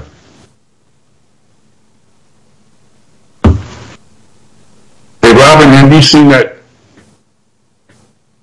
video from Roger Stone that hit Twitter today?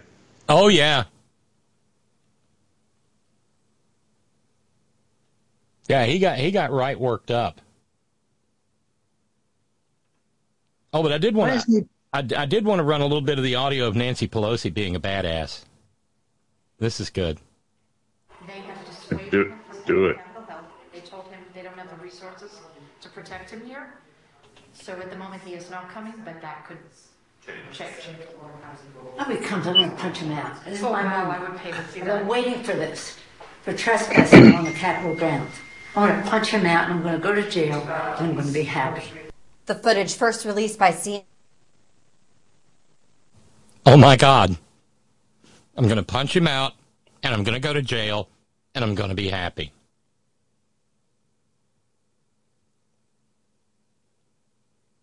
I mean, is there any doubt left that she's probably the biggest badass in the American government? No doubt there. Oh, and wait, cowbell for Matt in San Francisco. No. General rule, writes Matt, don't follow the guy who shot his eye out. Thank you for coming to my TED Talk. I will tell you the one thing that kind of surprised me last night after this hearing was when they announced during the hearing something I think anyone that's in touch with what's been going on for the last few years, especially since January 6th and prior to it, knew. But they announced to people, the wider group of people who didn't know, that this is pre-planned. Well, no shit. This wasn't something that happened overnight. I mean, they were talking about this well before the election. They were talking about this the summer before the election. But people seem shocked to find that out. Shocked, I'm telling you, shocked. And if anyone remembers, what was his lackey, the lawyer there, Cohen? I think, yeah, Cohen. He was saying the spring before the election that Trump will not concede the election. He was saying it long before any of this even thought up. He said he will deny that he lost. It's not in his personality to say he lost. Well, he was he was laying the groundwork for this crap in 2016. He expected to lose to Hillary. Right.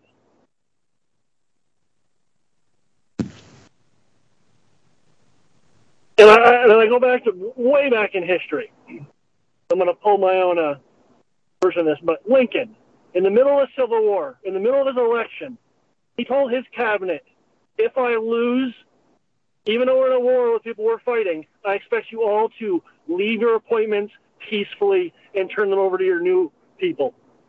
Not fight back.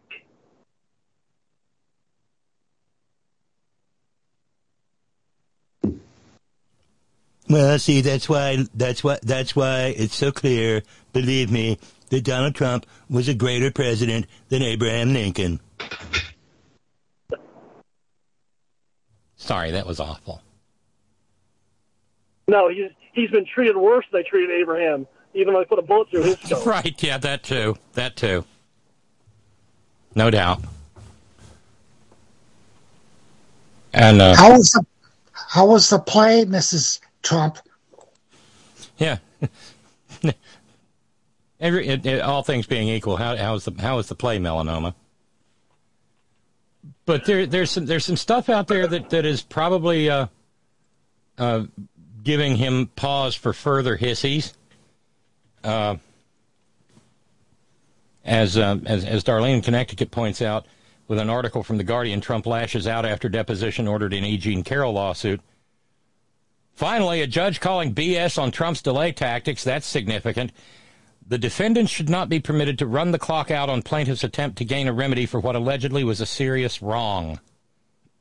Well, bravo. Thanks for that, Darlene.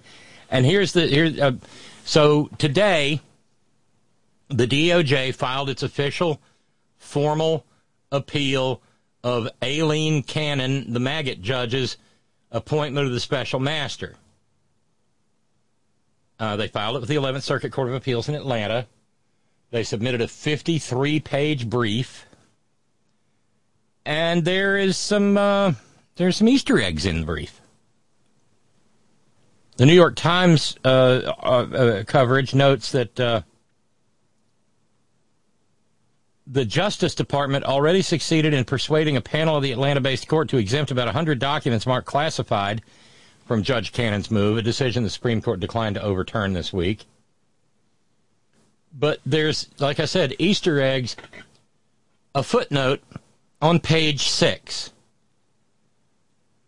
in which the DOJ states, here and before the district court, the government has referred to evidence developed in its investigation to inform the courts of the relevant facts.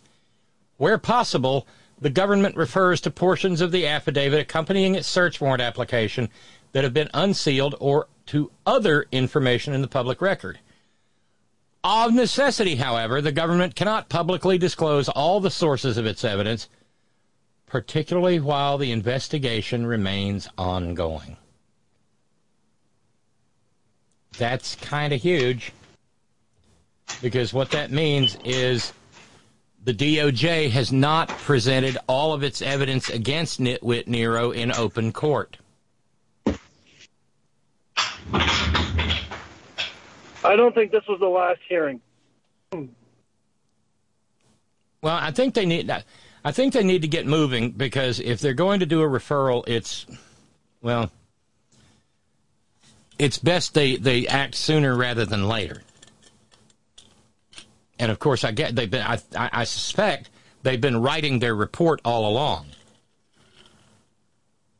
And I suspect Merrick Garner already has an indictment signed and ready for Trump. He's just waiting off the election and giving him more time to hang himself. That's all he's doing. From your mouth to God's ear, Jeremy. Hashtag stoke the stroke.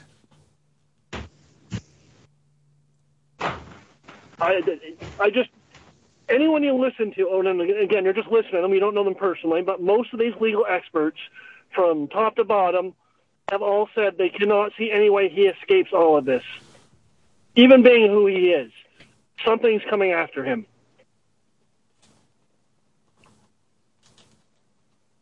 I hope, well, given the nature of his life, it would be fitting and just if he has never another moment's peace.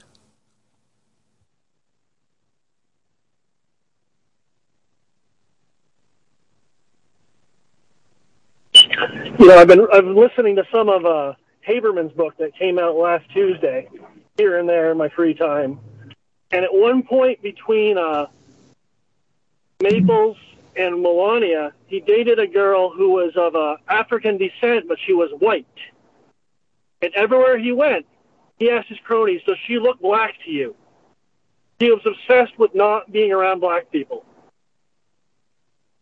Well, that's because he's Soak. S-O-A-K, son of a Klansman. Right.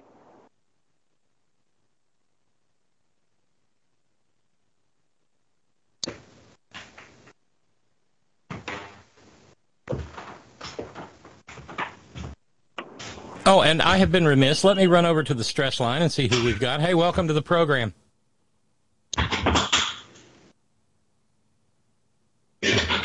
Hello, Adam. Oh, hey, Ken. How are you? Hi, I'm not too bad. It's a vast right-wing conspiracy. Wasn't Hillary right all along? Turns out she was. They've been plotting all since Goldwater infect every part of the government with their little fucking trolls and goddamn hypocrites and greedy little fucks. And God, I hate these people. Am I wrong? No, you're not. They're loathsome. They're disgusting, and they hate America. I mean, I remember because it was so infuriating. I remember back when W was getting his war on, starting Bush War II, and anybody who dared to oppose that vast misadventure in the sand, the right wing, why do you hate America? I love America. That's why I didn't want us in a dirty in a dirty war that it turns out those of us who said it was going to be a dirty illegal war were absolutely right about. But now you can't argue with somebody who doesn't understand shit. But now I think we are completely within our rights to ask these maggots why they hate America, why they hate the Constitution, why. For sure. I mean, we got. They drug us down. The pigs. We got to roll on around in the mud, but it ain't mud. It's shit. And so we got to fight dirty business. Damn it, I'm sick of it. Sometimes I just want to goddamn give up. But now it's so important. I can't just pretend why I got behind on your programs was because I just wanted to shut it off. But now there's no way. Can't shut it off. Yeah. Good Lord, Bo, like it. Your life depends on it, and it does. And I got to send out a thank you to Kevin and Tracy out in Massachusetts. Thank you, Kevin. Kevin just got us off the schneid, so now we have $1,135 to go to get caught up with fundraising. Thank you so much, Kevin. Hopefully. Okay, I can segue into that. I'm going to do a 5x5 challenge. We'll put up the first $5, and the next 4 contributors that put up 5, and I'll double up the 50. You want to help me with the cipher? You want to help me with the ciphering on that? Oh, I'm going to put up the first 5 of 5x5 is 25, right? So I'm going to put up the first $5, and then if 4 people meet $5 each, I'll double up to 50. Okay, that'll be fantastic. So we need 4 at $5. 4 people at $5, and then that'll get us down to $10.95. And I can't emphasize enough. Yeah, well, it's that radical self-interest, but I feel pretty much alone. I love that term. Your radical self-interest.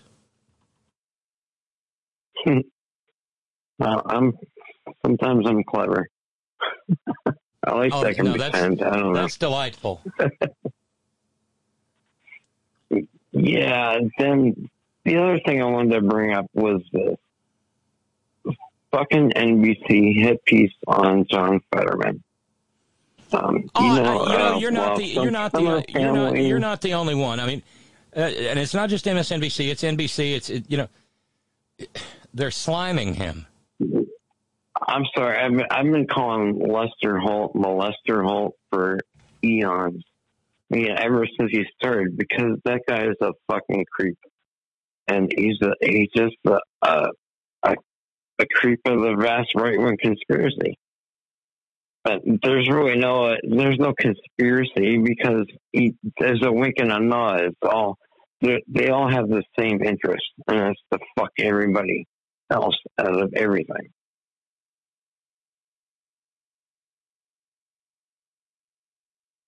Am I wrong again? No. I don't think so. Jesus hate these people. Man. But yeah, I did have a stroke. I have a hard time reading now. So I kind of have a blind spot. So it wasn't an auditory problem like Mr. Fetterman has. It was a sight problem. They were so ableist, and I can imagine our friend, our Darlene, what a capable, beautiful woman she is, and just to fuck with people because they're differently able. Oh God, they're so sick. Help me, Robin. You're not wrong. The business and the fact that Dr. Oz is trying, Dr. Oz, please. The fact that the puppy torturer is commenting on someone's disability should be sufficient to get his goddamn medical license yanked. Mm-hmm. Kind of fits with their view. Well, apparently transgenders don't exist, so I mean, why wouldn't you have problems with your brain? You're obviously cognitively impaired, and he's not because he's a doctor, because he can, slice open a pancreas or something. Fuck that. I don't care. What do you mean you know shit? I mean, what is it that makes these doctors into such assholes? I think about, Dr. Oz. Right. And then I think about, Ben Carson. Right. Who went from being a well-respected pediatric brain surgeon to being a complete Lulu. Not funny. And then then there's, I don't know, there's the demon dentist of the desert, Paul Gosar. I mean, who hurt these people in medical school? Something's got to come full circle here. All these crazies. Eventually, I think people are just going to wake up and figure out that enough with these people. The shine's going to wear off at some point. Yeah, you follow me? I hope you're right, Kevin. I do. Yeah. I mean, the fuck. I mean, these doctors and these non-political people that, it's like, okay, let's give it a try. Maybe they got something. Maybe they can figure something out that the politicians can't figure out. And it's just because the regular politicians don't want to compromise and don't want to do things the right way is the reason why we got ourselves in this in the first place. It's just a winner take all, winner go, just complete victory, screw the other side, no compromise. And so people are just left with, I'll go for this demon dentist or this doctor or, this auto mechanic or whoever the fuck, right? Or, or Kevin, is it the fact that these guys sound like, he's a dentist. I mean, he's a brain surgeon. He's got he's going to be great as a politician. Says the people who know, who have absolutely no knowledge or understanding of the political process.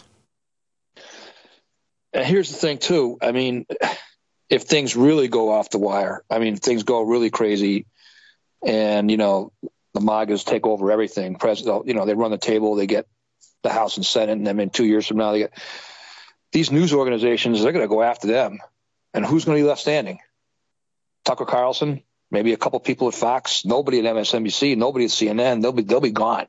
They Kevin, won't have a job. Kevin, did you see today where Geezer Disgustus threatened to sue the Pulitzer Committee?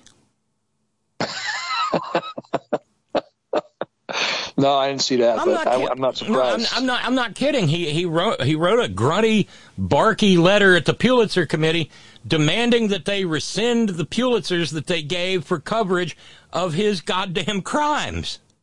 Oh my God. I'm not kidding. I believe you. Yeah, I believe you.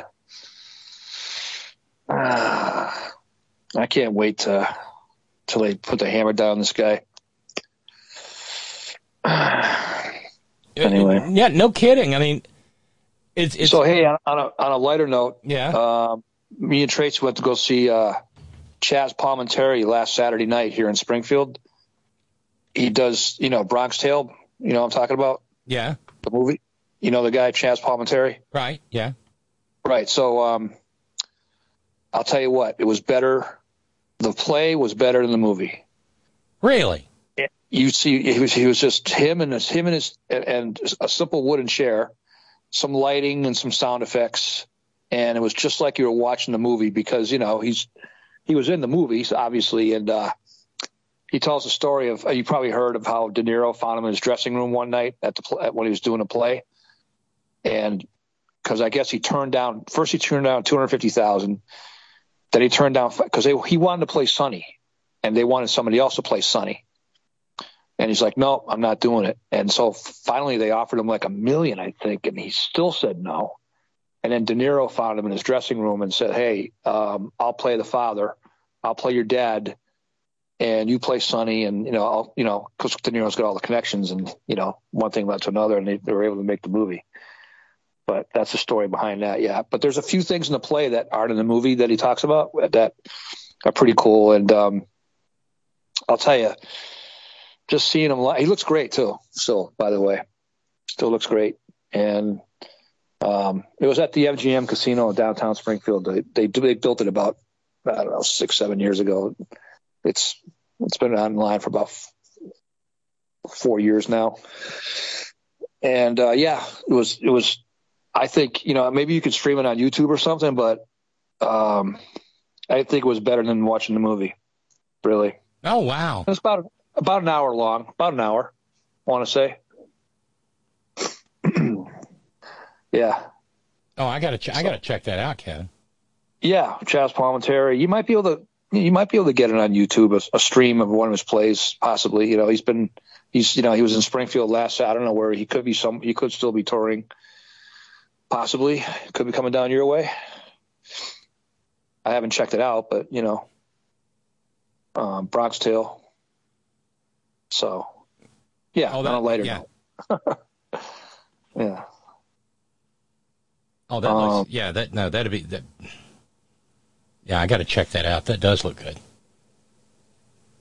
Yeah, he came up with a few things that aren't, like I said, in the play that you didn't see in the movie that he talked about, but just the way he described everything, and it's literally, if you know the movie, you follow him, and it's really, and there's good sound effects, when guns go off and things like that, and so anyway, but all right, I'm still here if anybody else wants to chime in, but.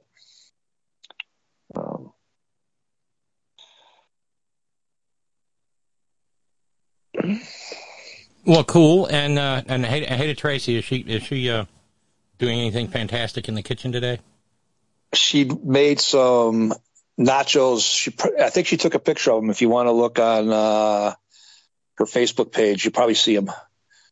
We made some nice nachos. And she made today's her day off, so she went to the farm stand down the street and came home with lots of vegetables today and made soup and cabbage with bacon and cabbage soup. Kill me. Yeah. No, it's a squash soup. No, the cabbage. What did she make?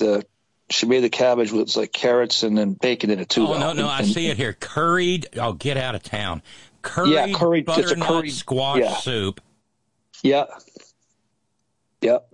Oh, be still my heart. And the nachos just look like murder. They were. Oh, Those big old fresh slices. See, I like the freshly sliced jalapenos instead of the pickled ones in the jar. She pickles them too. She does them both ways. Oh, wow. Sweet. Hurt me. Yeah, pickles them and then also makes like a sweet type of, And it was leftover chili that we used for the nachos. Oh. Oh, yeah. Yeah, and see, it's coming into chili season, and I'm looking forward to tomorrow at Bridge Day. I think there's a chili cook-off, and hopefully somebody. There was a guy who cooked here. He's now a big-time chef down in Charleston. But he ran a little restaurant in Fayetteville for a while, and his white bean chicken chili. Ooh. Oh, just white amazing. Bean chili.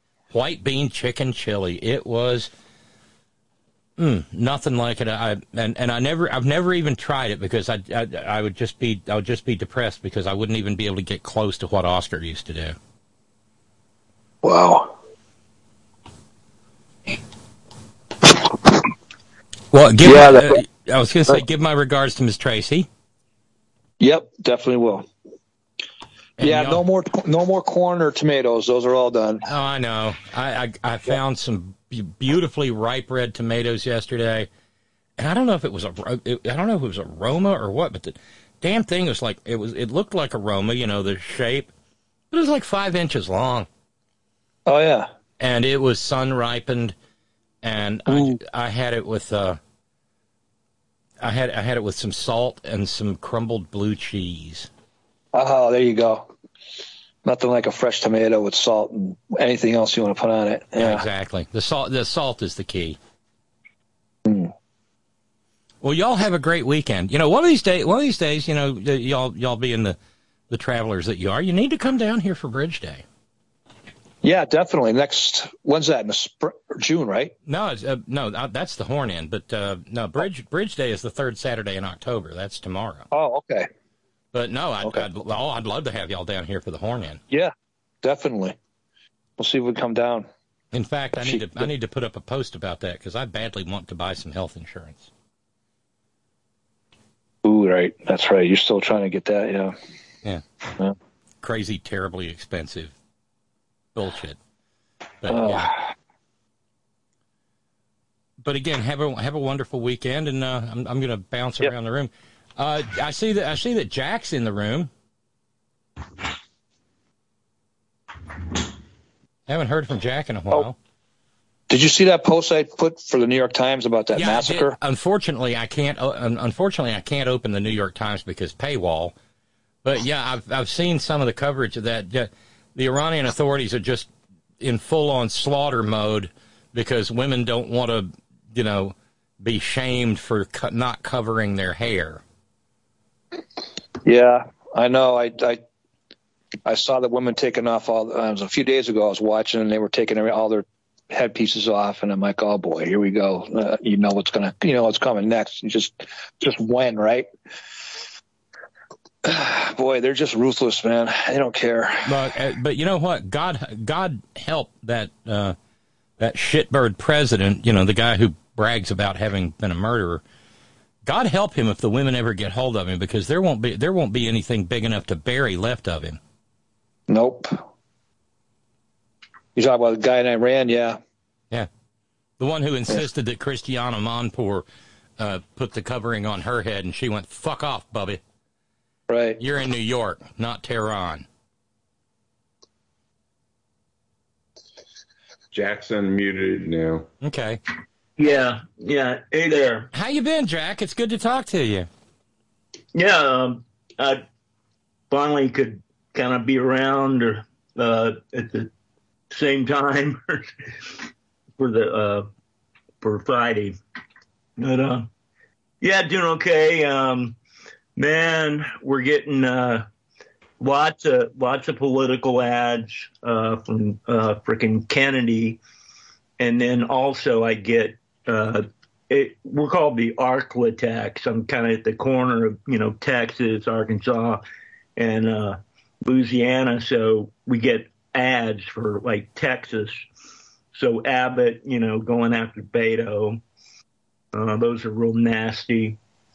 And then I get a lot of from Kennedy, which are just, what a turd, man. Weather's been real good. Pretty sunny for quite a while. So that's about it, man. I got to get me some exercise and eat better. Well, y'all have down that way. Y'all have weathered the hurricane season fairly well, haven't you? Well, I've been fine. I guess in the past, fairly recently, I haven't heard about anything real nasty, down in New Orleans or anything. Well, all my sisters are gathered together down at Gulf Shores. You know where the Redneck Riviera is, Jack. Yeah. I'm missing them something fierce. Yeah. I used to go down there, I think it was like during the summers when my parents would go down there. I was always like up north or something, and didn't go, down there for spring break or anything when I was young. Well, this is the perfect time to be down there. The monarch butterflies are migrating, and they're all over the place, and in the flowers and in the dunes, and the temperatures are like in the high 70s, just perfect, and the place is practically deserted. Oh, yeah. Yeah, that's cool. The temperature's been really good here, too. We'll get that for, another couple of weeks, and then there'll be an ice storm or something, the weather's crazy, so I'm not really sure what's going to happen. We're going to get like maybe a little rain Sunday, and then it's sunny again. But for a while, like about, I don't know if it was like 2 months ago, it was just overcast and rainy, like for weeks and weeks, and it was really depressing. But it's been great lately. Well, all the good stuff. Well, no, it's supposed to be pretty tomorrow, but our 80, any warm days are done now, so I'm kind of I'm moving into my winter funk. Yeah, I can open up the windows at night and it'll be kind of chilly, but during the day it's warm, it gets pretty warm, running the air conditioning in the car. No, we're turning on the space heaters already, so. No. Yeah, if our meter were not digital, I'd be able to go outside and watch it spin like a carnival pinwheel. The what's spinning? The electric meter. Yeah. Because we're using space heaters. Yeah. Oh, the electric element thing, or do you run gas? No. We've got electric space heaters, and that's just zing, yeah. Man, not my. It's been. I hadn't been, too bad on the prices until just recently, and I went to get some Cheez-It, man. I like those things, and it was up from, instead of $3.75, it was $5.86 or something like that, Oh no, a nearly $4 box of saltines is, yeah. Yeah, I go through saltines pretty quick. Well, I brought back pimento. I brought back pimento cheese from Florence, from this one little cafe that's been open since like 1917. Oh, it's just the best there is, and that and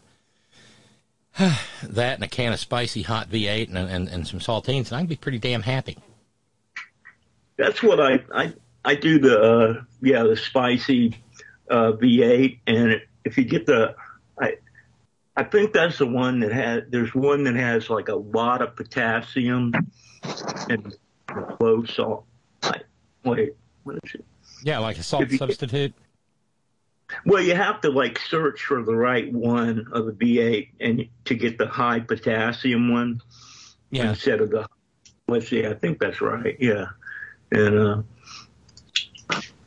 I just love the spicy hot, and it Yeah, that's what I get, and there's like maybe it's like spicy, low sodium. Oh, I've never seen that. Yeah, and so the low sodium is like high in potassium or something like that. You have to kind of look around for it, and I'd get those, or you get the regular one, put Tabasco in it. Yeah, I had pimento cheese around, just eat that with the crackers, but not that it's just like the. Well, if you can get some good pimento cheese, Jack, do you like grits? Do you like grits, Jack? Grits, yeah. Pimento cheese in a hot bowl of grits. Trust me. It'll change breakfast forevermore. Oh yeah, cheese grits, man, but pimento. Pimento cheese grits, because it's more than just cheese. Right. Oh, and speaking of which, I was talking to my buddy Lewis last night, and he tells me that they're hoping to see Secret Sandwich Society up and running by late winter, like February-ish, and so I'll finally be able to get pimento cheese fries again, because they had the best fries of all time, and they would cover them in that warm pimento cheese sauce with some bacon crumbles. Whoo! Oh yeah, man. Sorry, food porn segment. Well, I need to say some thank yous. Thank you very kindly to Matt in San Francisco responding to Ken's challenge. I trust Ken's still there. I'm in for $5. 5 puppies, $5. And then Jude said $10 from Women Standing on behalf of a woman out there currently listening who can't support with funds at this time. We're still connected on a much greater level. Thank you, Jude. So that's 15 of the $25 that we need to meet Ken's 5x5 challenge, which will get us down to $10.95 for our fundraising hole. Thank you, Ken. Thank you, Matt, and thank you, Jude. Let's see. What else? Son of a Klansman. Clarence writes. Challenge. Robin, here's. Challenge met. Oh, challenge met. Thank you, Jeremy. So the 5x5 challenge is met, and we're down to $10.95. Thank you. It just landed. Hey, and no stipulations. No requirements for me to read humiliating emails. Yay. Don't push your luck. I already the other day I mentioned the incident on Sunday there in Lexington, Kentucky, so we got that going for us. That was gross. I can still see that grody dude. Clarence writes, son of a Klansman, soak. Here's an observation that some folks might be interested in. Trump's fate is in the hands of the following. Letitia James, New York, Attorney General, black woman. Fannie Willis, Georgia, Fulton County, black woman. Benny Thompson, Mississippi, black man. Alan Bragg, New York, black man. These folks are in charge of the investigations. This must have a major impact on Trump's behavior. The goddess of irony never sleeps. Oh, you know it, Clarence. The racist fuck deserves everything coming his way. Amen. Amen. And let all God's children say amen.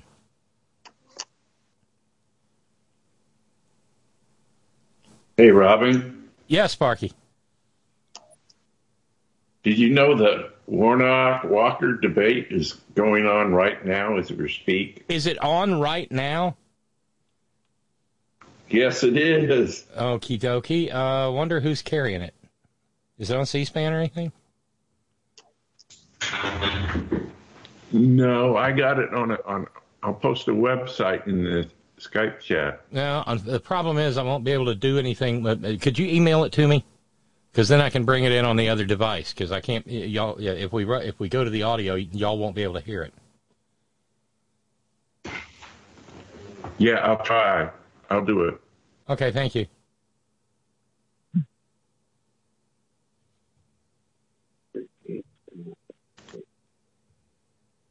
And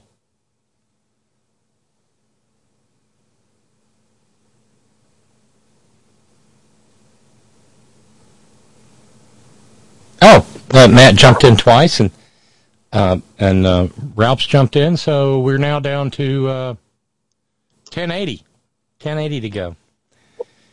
And I don't know how much bearings go for, but bearings, brakes, bills, yeah. Thank you.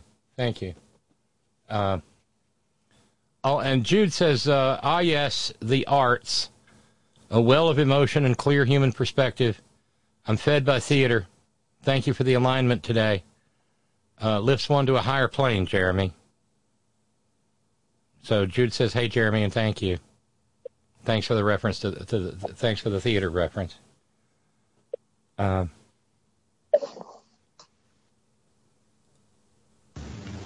Okay, just sent you an email. Okay, great, thanks. And thank you. Ken just jumped in, so and follow. Oh, wow, that's even better. So we're down to 1055. 1055. Just a few years before the Battle of Hastings. Okay, let me see if I can. Let me see if I can get this audio running.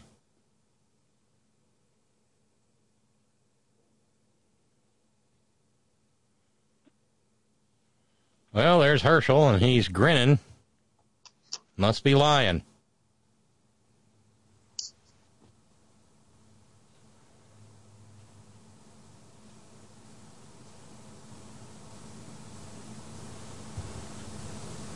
Georgia. I talked to people. Some people that wanted to go to college, they couldn't. So they ended up going and working up father's farm. Some military wanted to go to college, they didn't. So he went to the military, may have lost an arm. So this is not right. Georgia people say it's not right. They said it's unfair. First of all, how can you transfer someone debt who owe it to someone that don't owe it? And also, Senator Warnock brags about making $400 billion that now the taxpayer, all you in the audience, got to pay for. You got to pay that debt. And I didn't co-sign for anyone's loan. I hope no one out here co-signed for anyone's loan, because I didn't co-sign for anyone's loan, and it's not right, it's not fair. Mr. Walker, we're continuing with a follow-up for you now, Mr. Walker. College tuition, it skyrocketed, 175% over the past 20 years. What will you do to stem the cost of higher education going forward? Well, first you have 30 seconds. First of all, what you should do is get rid of federal funding of any college that raised their costs. Get rid of federal funding of any college that raised their costs. That's the first thing that you should do. So that is what you would do. Yeah, we're asking what you would do. Well, any college that raised their costs, I get rid of any federal funding that they're going to get. Thank you. You know, We're moving on. I find it interesting that folks are offended Senator Warnock, yes. I'm going to give you this one. I'm going to give you a pass for 15 seconds. I will be very brief, I promise. Very brief. It's interesting to me that folks who have been crying about the student debt relief haven't said anything about multi-billionaire corporate entities who've gotten PPP loans. I wonder why Mr. We're going to Walker is move not on. offended by We're that. moving on. Well, Thank that you. is Thank good you, Senator because he got a Warnock. PPP Your loan time as is well. up. Mr. Walker, we are moving on. Yes, your We're going to church move got on to one, minimum see? wage. Gentlemen, we have Yes. a lot to get through Yes. tonight. We've made that clear at the top of the hour. Yes. So let's get as many questions as we can in, because Georgia voters want to know where you stand on these issues. They have to make a decision. Let them know tonight. Buck? Thank you, Tina. Now, according to the U.S. Census Bureau, 14% of Georgians live in poverty. The federal minimum wage is $7.25 an hour, a number that has not increased since 2009. Let's do this by a simple showing of hands. Raise your hand if you support a federal minimum wage. Okay, Mr. Walker, you did not raise your hand, so I'd like to ask you, first of all, why not, and what would you do to help struggling Georgians? Well, when you said a federal, I think right now, and he said that I want the federal government. No, he wants the federal government to run your life. Right now, I think you have to work with different corporations and see just where they can pay. There are some companies right now, and he should know this, after getting the All-Star game moved out of Atlanta, they destroyed a lot of small businesses. So those small businesses couldn't pay $15, $20 an hour. So they have to pay what they're capable of paying. So to mandate a federal fee that they have to pay hourly wage, no, I couldn't approve that. Thank you, Mr. Walker. Senator Warnock, you did not raise your hand, so why not, and what would you do to help struggling Georgians? I believe in the dignity of work, and I believe in the dignity of workers. I watched my dad work really hard to take care of his family, and I've seen what we call essential workers, these folks who are on the front line, stand up for us in the midst of the pandemic. We call them essential workers. They deserve an essential wage and essential benefits. In other words, workers deserve to participate in the prosperity that they are creating for others. And so I've been a part of this conversation around the minimum wage. I think people need a livable wage. And some of that is being addressed right now in this strong labor market. So I'm willing to work with folks in the corporate community as well as the labor community to figure out how we get to a good place. But there's no question people deserve to participate in the prosperity that they're creating for others. They deserve a livable wage, and they deserve benefits. Thank you, Senator Warnock. We're going to move to our next topic. Tina? And that topic is crime and violence. In June, Congress passed the first bipartisan legislation to combat gun violence in 30 years. According to a Pew Research poll released in July, 78% of Americans think the new gun law will do little or nothing to reduce gun violence. Senator Warnock, I turn to you first. As the number of shootings in Georgia and across the nation continue to rise, what should be done? What should the next step be to solve this issue? You have to answer this question, sir, and I give you 1 minute. Well, I'm glad that we finally passed the first gun safety law in 30 years. And we did that on a bipartisan basis. I believe that this law will indeed save lives, and I'd like to see us work and see what we can achieve beyond that on a bipartisan basis. My heart goes out when I see the kinds of tragedies that we're witnessing all across our state, all across our country, and it's the reason why I have passed legislation to support law enforcement. I passed the largest investment in the COPS program in a decade.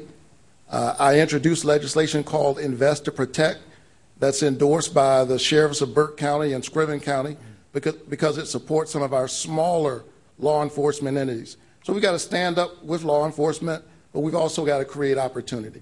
Senator Warnock, thank you. Mr. Walker, we're posing the same question to you, sir. In 1 minute, what should the next step be to solve gun violence? Well, first of all, any law or bill passed that affect anyone's Second Amendment, I'm not going to stand for, and I won't support. But third, to hear Senator anyone's Second Amendment? What? Law enforcement is sad because he's called them names, and because of the name calling he's done, the morale is down, recruitment is down, only because of what he's done. He's empowered criminals to think they're better than the police. And because he believes in no cash bail, is releasing prisoners, he don't protect the border. Fentanyl is coming to this country. and also into Atlanta. 70% of the drugs coming from the border goes to Atlanta, Georgia. And he talks about the police. I have more sheriff that has endorsed me than anyone running in Georgia right now. And I even have some sheriffs here. They've endorsed me because they know I have their back. They're going to have my bags. So to listen to him say that after calling them name, I think is a disgrace. Mr. Walker, thank you. I have a follow-up now for both of you. I think I ought to be able to respond to that. I will give you the opportunity, 15 seconds to respond, Senator Warnock. We will see time and time again tonight, as we've already seen, that my opponent has a problem with the truth. And just because he said something doesn't mean it's true. I have supported our police officers. I've called them and I've prayed with their families, like those officers lost in Cobb County when they were killed, doing what police officers routinely do. You can support police officers, as I've done, through the COPS program, through the Invest to Protect program, while at the same time holding police officers, like all professions, accountable. One thing I have not done, I've never pretended to be a police officer. Ow! And I've never threatened a shootout with the police. Well, and now I have to respond to that. We are moving on, I have to gentlemen. respond to that. And you know what's so funny? I am work with many police officers, and at the same time, Mr. Walker, excuse me, Mr. Walker, when please, he said a problem out of with the respect, truth I need to let you know, Mr. Yes. Walker, you are very well Yes. aware of the rules tonight. Yes. And you have a prop. Yes. That is not allowed, sir. Yes. I ask you to put that prop away. Well, it's not a prop. This is real. And he said I But- have a problem. I but never worked with law It is enforcement. considered a prop, Mr. Walker. Yes. Excuse me, sir. Yes. You're very well aware of the rules, aren't you? Well, Aren't you aware of the he rules? brought up the truth. She's taking him to school. And as a matter of fact, we still have a lot to get to, and we are not going to continue this. We're going to follow up with a question, and this is according to the CDC. Homicide is the leading cause of death for African American youth. Mr. Walker, in 30 seconds, why do you believe this is happening, and what would you do to stop it? Well, what I would do is hold people accountable, which is Senator Warnock not doing. Believing in no cash bail, no accountability, that is a problem. People must be accountable for their action. And the truth lies with Senator Warnock, because he said he was going to Washington to represent. Wait, he's going to arrest the suicide attempts or the suicide victims? Help me, what? We're in the mess we're in today because he represents Joe Biden and not the truth for Georgia. Senator Warnock, this follow-up for you. Same question. What do you believe homicides among African American youth is growing? Why are those homicides growing, sir? And how do we stop it? Well, it's heartbreaking. And I've seen this up close as a pastor. I've presided over some of these funerals. I've met with young people. And we have to have rules and laws in the society, which I support and I've invested in as a legislator. At the same time, we have to create opportunity. There's no sickness like the loss of hope. When people lose hope, when they doubt that their life can be any longer or that they can dream of something bigger than the street they live on, a lot of things can happen. I grew up in one of those neighborhoods, but I had a nurturing family, and I benefited from good federal public policy, like the Head Start program, like Upward Bound, like Pell Grants and low-interest student loans.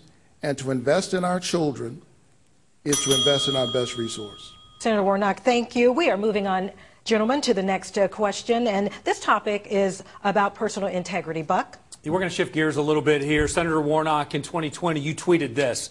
Unemployment benefits have expired, rent is due, and many Georgia families are at risk of eviction. My opponents are supposed to be serving the people in Washington, but they are clearly concerned with their own interests. Well, recent published reports talk about a property that your church owns, Columbia Towers at MLK Village in Atlanta. It's a home for the disadvantaged. At least a dozen lawsuits have been filed by residents evicted for not being able to pay their rent. Some of the outstanding balances are less than $30. As someone who receives more than $7,000 a month for a housing allowance from Ebenezer Baptist Church, how do you explain this to Georgia voters who are struggling currently to make ends meet? Well, let me say that serving in the United States Senate and continuing to serve my church is the honor of my life. And it gives me a lens through which to do the work that I'm doing. But here's why you know I'm running against a desperate candidate. Anytime a candidate would stoop to the level of trying to sully the name, he and his allies, to sully the name of Martin Luther King Jr.'s church and John Lewis's church, you know that's a desperate candidate. Let me tell you about my church. My church is a Matthew 25 church. We spend every week, every day feeding the hungry and the homeless. They know that those false charges that they've created are not true. We stand up for poor people every single day, and I ran for the Senate to do at a policy level what we do at a local level every single day. I'm not going to be distracted by him and his allies. My people know the truth. They know the work we do every single day, and I couldn't be prouder of them. Proud to represent the Senate and proud to serve Ebenezer Baptist Church. So just to clarify, your position is that the allegations in these lawsuits are not true? I am saying that it is very obvious that my opponent and his allies are busy trying to sully Ebenezer Baptist Church. Now you see the problem with the truth. Switching gears a little bit here, sir. Your ex-wife filed a lawsuit asking for increased child support, saying that she had to pay for child care on days that your duties as a senator interfered with your parenting time, and citing significant increases in your income. In 30 seconds, what is your response to that lawsuit?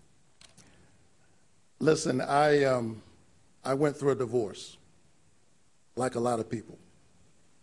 And while that was a painful period, what came out of that was two amazing children that I just talked to before I came on this stage.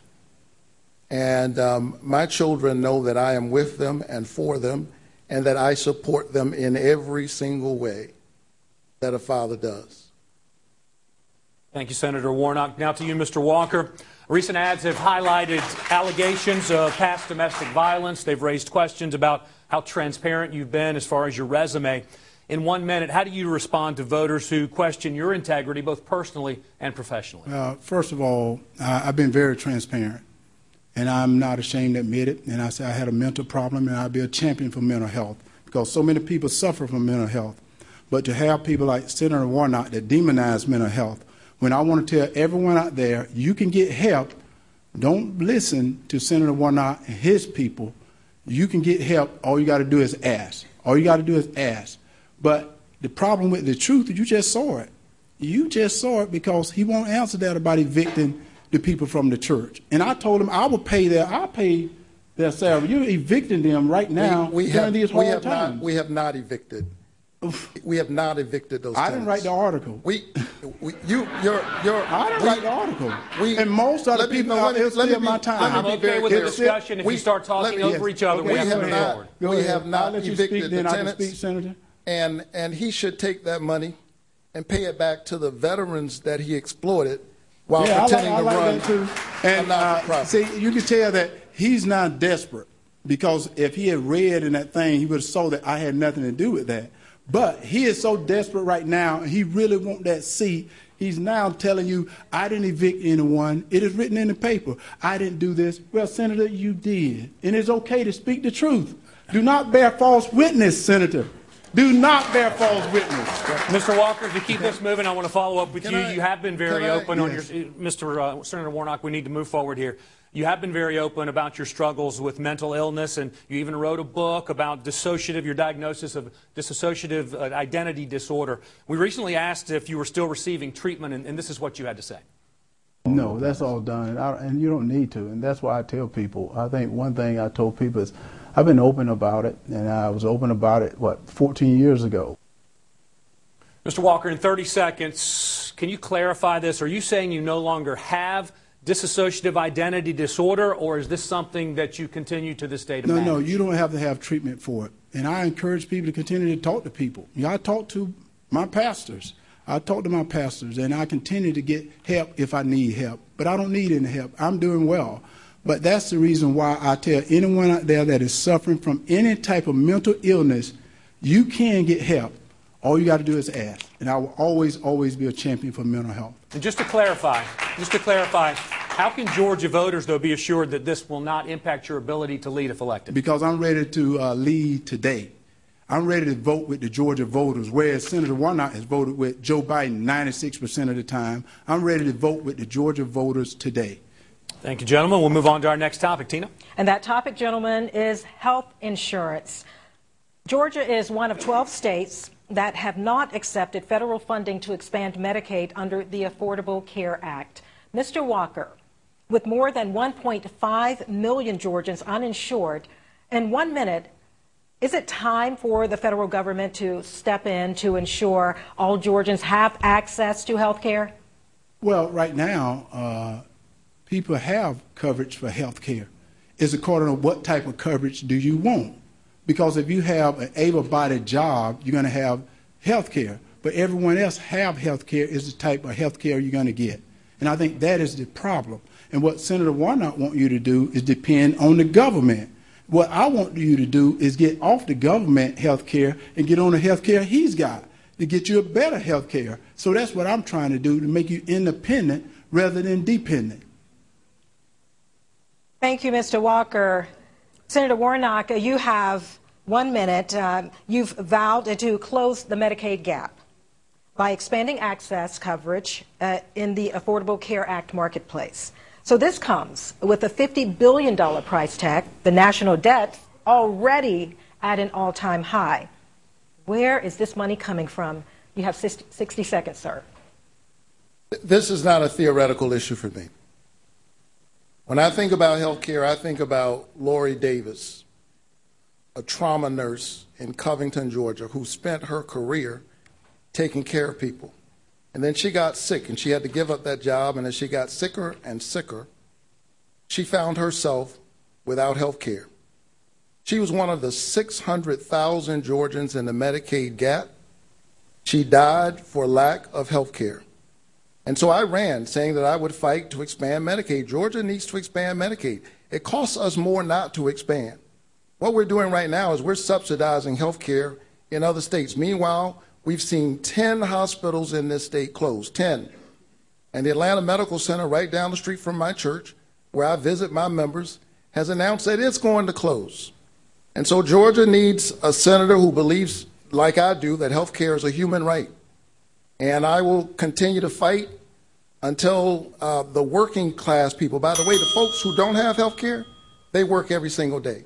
The folks who are in the gap, and I believe in that the folks, extension of let me healthcare. finish. The folks who are in the gap, the folks who are in the gap are the working poor. We are moving on, Senator Warnock. And I believe in health care, but he didn't mention that. Listen, Mr. Walker, if I can get your attention, please. In just a few weeks, WellStar will close its doors. This is Atlanta Medical Center, which primarily serves patients in lower income and minority communities. Hospitals nationwide are dealing with nursing shortages, doctor shortages in the wake of the pandemic. Mr. Walker, what measures can Congress enact to ensure everyone has access to hospitals and doctors? You have 30 seconds, sir. Well, first of all, Senator Warnock was correct that he believed in working with people, but he didn't do it because Governor Kemp has a plan that would have been a very good plan. But he stood back while Biden destroyed the plan. And he's talking about he believes in the extension of it. He stood back. Well, what the people can be assured of is I'm willing to meet with hospital administrators, meet with people rather than writing a letter, because Senator Warnock waited till they made the decision and wrote a letter. And I said they don't need a pen pal, they need solutions. We are moving on now. Senator Warnock, that same question to you, sir. What measures can Congress enact to ensure everyone has access to hospitals and doctors? You have 30 seconds. Well, clearly he doesn't have a solution. He said I'll meet with administrators. That's a solution. He said you didn't do that. His solution is to meet. My solution is to pass legislation, which I've done. I got $4 billion in the American Rescue Plan to help the non-expansion states to do what they should have done to expand. They left that money on the table. Georgia left 600,000 Georgians in the Medicaid gap. And so I'm going to keep standing up because people are literally dying for lack of health care. Dr. King said that of all the injustices, inequality in health care is the most shocking. and the most inhumane. I agree with Dr. King. Thank you, Senator Warnock. Buck, now the next topic. Thank you, Tina. We're going to talk about foreign policy now. Russian President Vladimir Putin has threatened to use nuclear weapons in the conflict with Ukraine, prompting President Biden to claim that we are on the verge of Armageddon. Senator Warnock, if nuclear weapons are used, how should the United States respond? You have 60 seconds. Well, first of all, I'm glad that we are standing up to Putin's aggression. And we have to continue to stand up, which is why I stood up to the Biden administration when it suggested that we should close the Savannah Combat Readiness Training Center.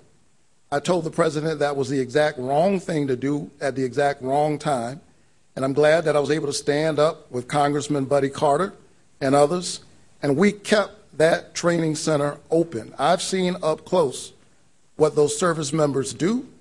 They are the tip of the spear, and we have to make sure that our service members know that we have their back. We have to strengthen our allies and the NATO alliance as we've done, and make sure we stand up to Russian aggression. Nothing could be more important. Mr. Walker, the same question to you. If nuclear weapons are used, how should the U.S. respond? You have 60 seconds. Well, first of all, he talked about standing up. You didn't stand up to Chuck Schumer when you could have got a helicopter company here of almost $1 billion. You let it go to New York. You didn't stand up then. You didn't stand up to Biden when he left American people and had 13 military soldiers killed in Afghanistan. You didn't stand up then. So what we can do is, Putin is a bully. And the way you beat a bully, you show strength. Well, Senator Warnock said he stood up. He not stood up to Biden. If he was standing up, he wouldn't have voted with him 96% of the time, which gave us an open border, which gave us high inflation, which gave us crime in the streets. And he's talking about standing up. He didn't stand up. He have laid down every time it came around. And you know that, Senator. It is evident that he has a point that he tries to make time and time again. I've stood up to the Biden administration so that they could keep open this Combat Training Readiness Center, stood with our congressional delegation to do that. I've worked across the aisle time and time to get good things done for the people of Georgia. I worked with a senator from Texas to build out I-14. I worked with a Republican senator from Alabama to help Georgia farmers get their products to market. I will work with anyone and stand up against anybody I need to stand up against to get good things done for Georgia. I work for the people of Georgia. We need to move forward to our next topic, gentlemen. Our time is running short. Both of you have strong backing from your respective parties. Senator Warnock, a simple yes or no here. You will have a chance to explain, but I'd like a simple yes or no. Would you support President Biden running for a second term in 2024? I've not spent a minute thinking about what politicians should run for what in 2024. Is that a yes or a no? The answer is I have not. And maybe this is difficult. Maybe this is difficult for people to understand because that's how politicians think. I think that part of the problem with our politics right now is that it's become too much about the politicians. You're asking me who's going to run in 24? The people of Georgia get to decide who's going to be their senator in 3 days, Monday. And I hope they'll show up and vote. And I'd be honored to represent them in the Senate. You haven't thought about it. If you can think about it now, in 2024, the president will turn 82 years old. Are you concerned about his physical and his mental fitness at that time? You have 30 seconds. The people of Georgia hired me to represent them regardless of who's in the White House. I'm honored to do that job every single day. My dad said if somebody hires you to do a job, do the job they hired you to do. They didn't hire me to be a pundit. And I'm working every single day for hardworking families in Georgia, for our women, for our workers, and for kids like me growing up in places like Caton Homes. Mr. Walker, former President Trump is also considering a run for the White House in 2024. If you can give me a simple yes or no answer, and we'll give you time to explain as well. Would you support a Trump 2024 run? Yes, I would. And let me tell you, President Trump is my friend. Has nothing to do with that. He's my friend. I won't leave my allies, which is what Senator Warnock and Joe Biden did in Afghanistan. They left their allies. They left their allies, and right now on a foreign stage, a lot of these people don't trust us no more. They don't trust us to be strong anymore. So they're waiting to see who's going to stand up, who's going to trust. And they have no one to trust right now because I said President Trump is my friend. and he won't stand up with Biden, when yet he's voted with him 96% of the time. Let's be real. Mr. Walker, are you concerned about the ongoing legal investigations around the country and including here in Georgia? You have 30 seconds.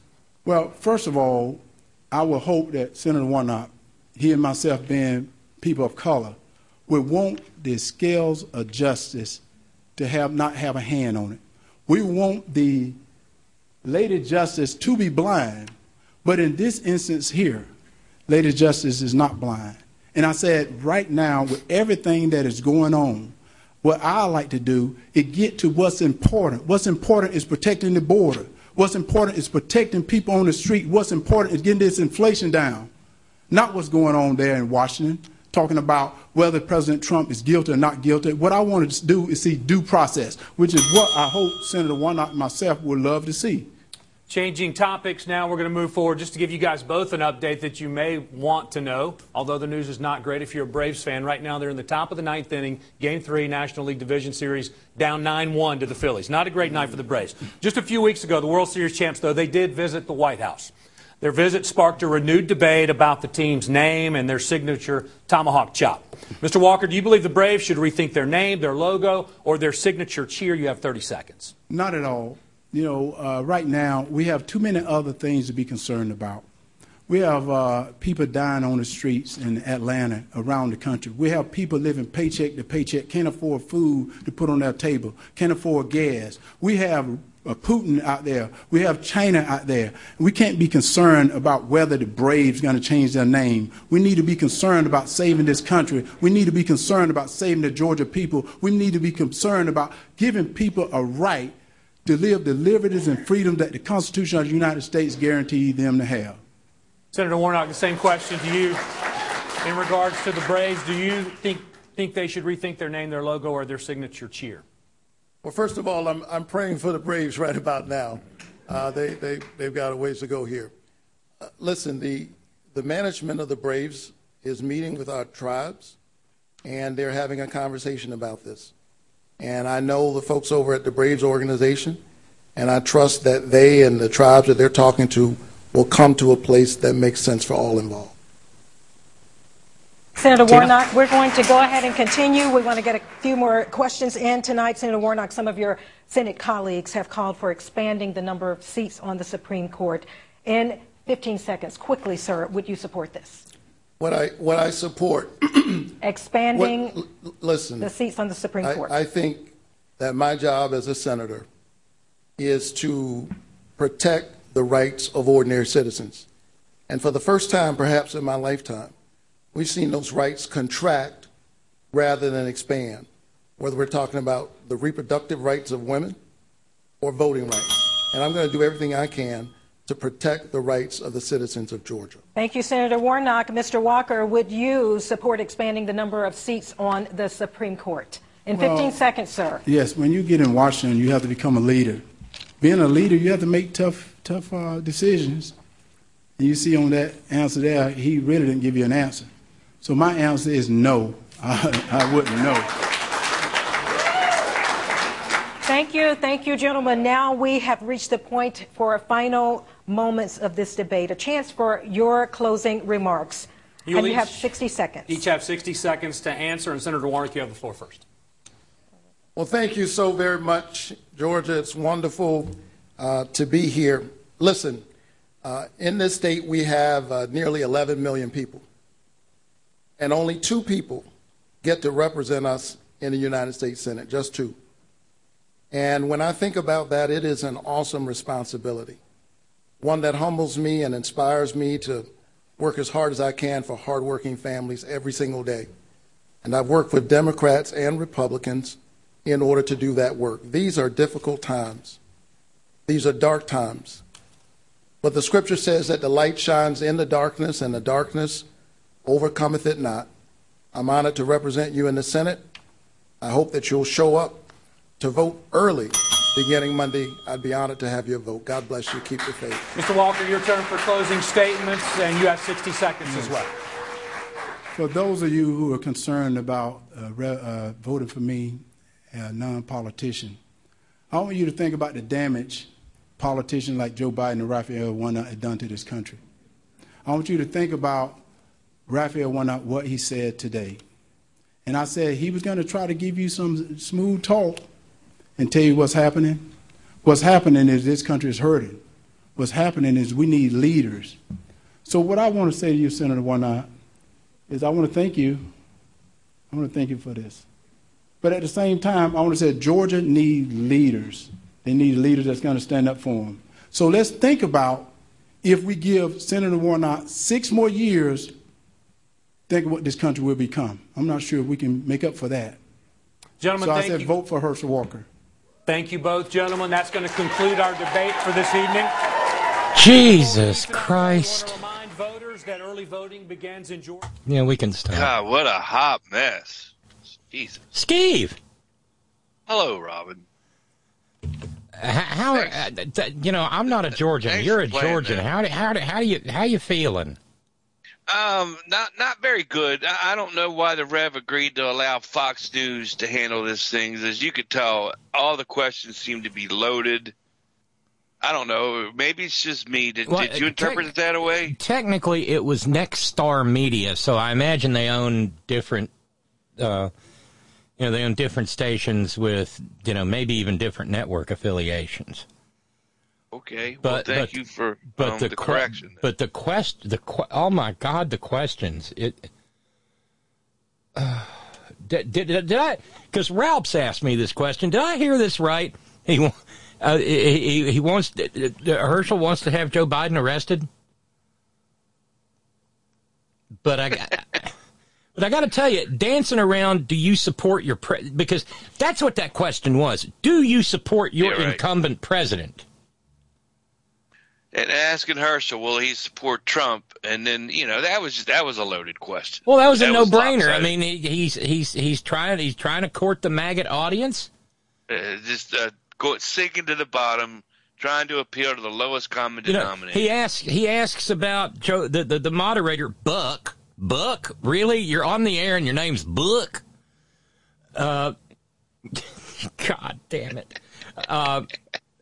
But yeah, you're on air and you ask, do you support your incumbent? Because that's what, and then to say, well, are you worried about the fact that he'll be 82? I don't know. Is anybody worried about Nitwit Nero? Trying to be a dictator and almost succeeding? I mean, that question could have been framed 7 ways to Sunday. Yeah, see, John Britovo just sent me a note. Hey, John. Well, says John, that was ... interesting. Arrest the president? So John heard it too.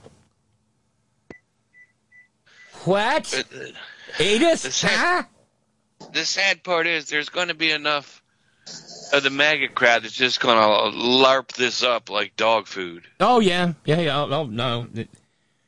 And then Herschel is so clearly incompetent, not capable. An incompetent, lying idiot. Yes. And he... Wait, did I... Where's Nidia when I need her? Did I understand that correctly, that he said that dissociative identity disorder does not require does that even mean? Intervention? DID. Okay.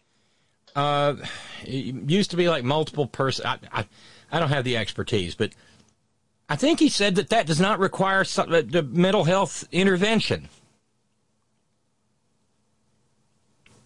And okay, I guess. Oh, and by the way, thank you, Steve. You and Miss Karen Cletus. Well, thank you for airing that. I was just blown away when you did. I didn't mean to break away. I've been meaning to watch this. I broke away from the Braves. The Braves doesn't affect my life. This does. Okay? Yeah, this does, and it affects all of our lives. Yeah. We've had, we've gotten a little, and I'm sorry. No, I'm not. Herschel effing Walker sitting there talking man of the people, talking about people can't put food on their tables. Oh, tell it to the Marines, Herschel. Or coming from a man that can't put a sentence together. Coming from a man who couldn't pay for his baby mama's abortion. He's right, a and deadbeat. the mods didn't even bring that up, didn't even touch it. Oh no, Like and it's not just the mods were abortion stuff. slanted. One of his baby mamas had to take him to court for child support, where he filed papers that said that he only makes $120,000 a year, but 2 or 3 years later, a few years later, and he's claiming that he's a goddamn multimillionaire. Well, which is it, Hirsch? Yeah. When they asked Hirsch about the minimum wage, he said an able-bodied job. What the fuck does that even mean?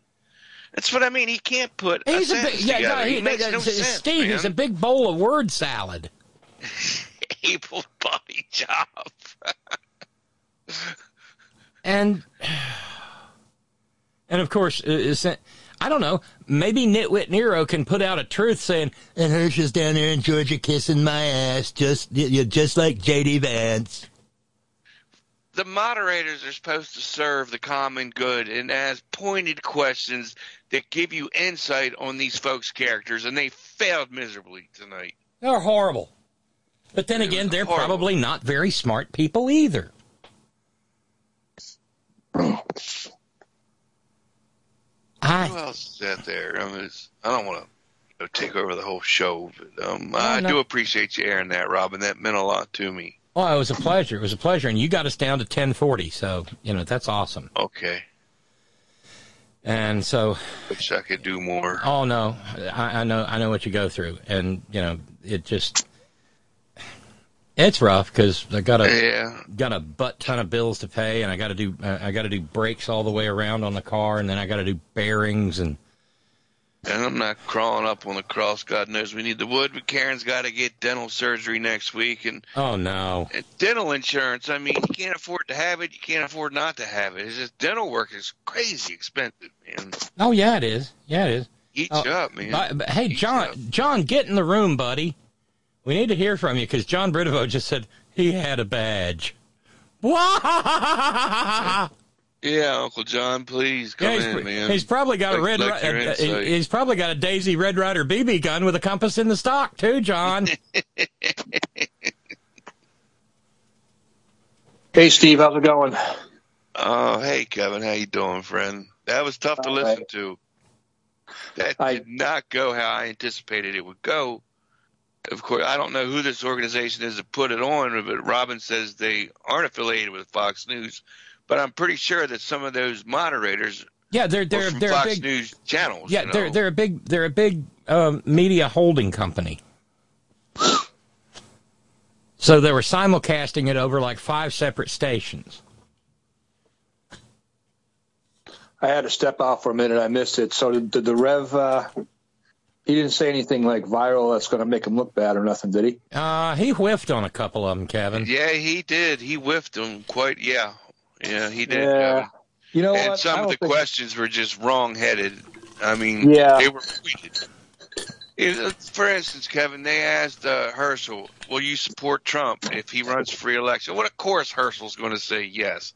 Then they asked the Reverend, they said, are you going to support Biden if he runs? He'll be 82. I mean, that's a pointed question. How do you even answer that? Right. Without looking, right, yeah, out of touch.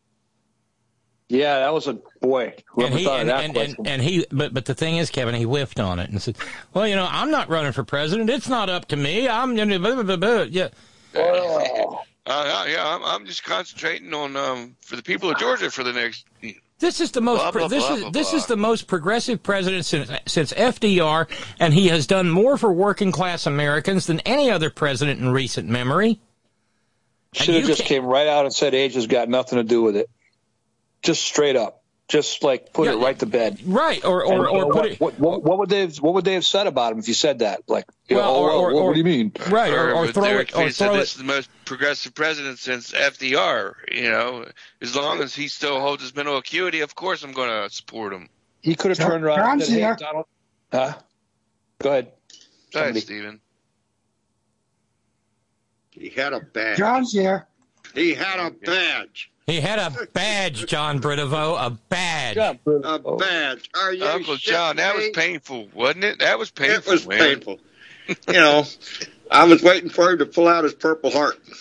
Yeah. The one, What's next? the one What do you he, got there? yeah, the one that he got at the dollar store. Yeah, that's it. Came with a real life Army helmet. Maybe he got wounded at the Battle of Bowling Green. Yeah, that's right. You know, he's a survivor. Robin, how are you, darling? Oh, and I tell you what, I was doing better until we watched this debate. I mean, you know, I'm one of those people who believes in a certain degree of loyalty, and just to run away from your own president. I mean, maybe he doesn't poll so well in Georgia, but I think people respect less the idea that you can't come out and say you support your president. I mean, if I was a Georgian, I'd be voting for him, but I'd be inclined to write a letter and say, you know, I hope you don't leave me hanging out, flapping in the breeze. I'm telling you. I've been on this kick, man. If we look at what Joe Biden's done since he's been here, holy shit. It's a hell of a list. On a roll, baby. It's a list. It's and the gun question. I didn't know that you were broadcasting it. I was actually watching the debate. I couldn't get the damn thing except on my iPad, and then I had to AirPlay it up to the TV.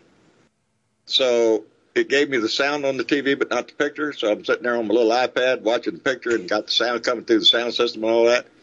And then I somewhere near the end I switched out, and then I was going to tune into your show to see what y'all was talking about. And there y'all are, listening to the damn debate. I said, well, shit.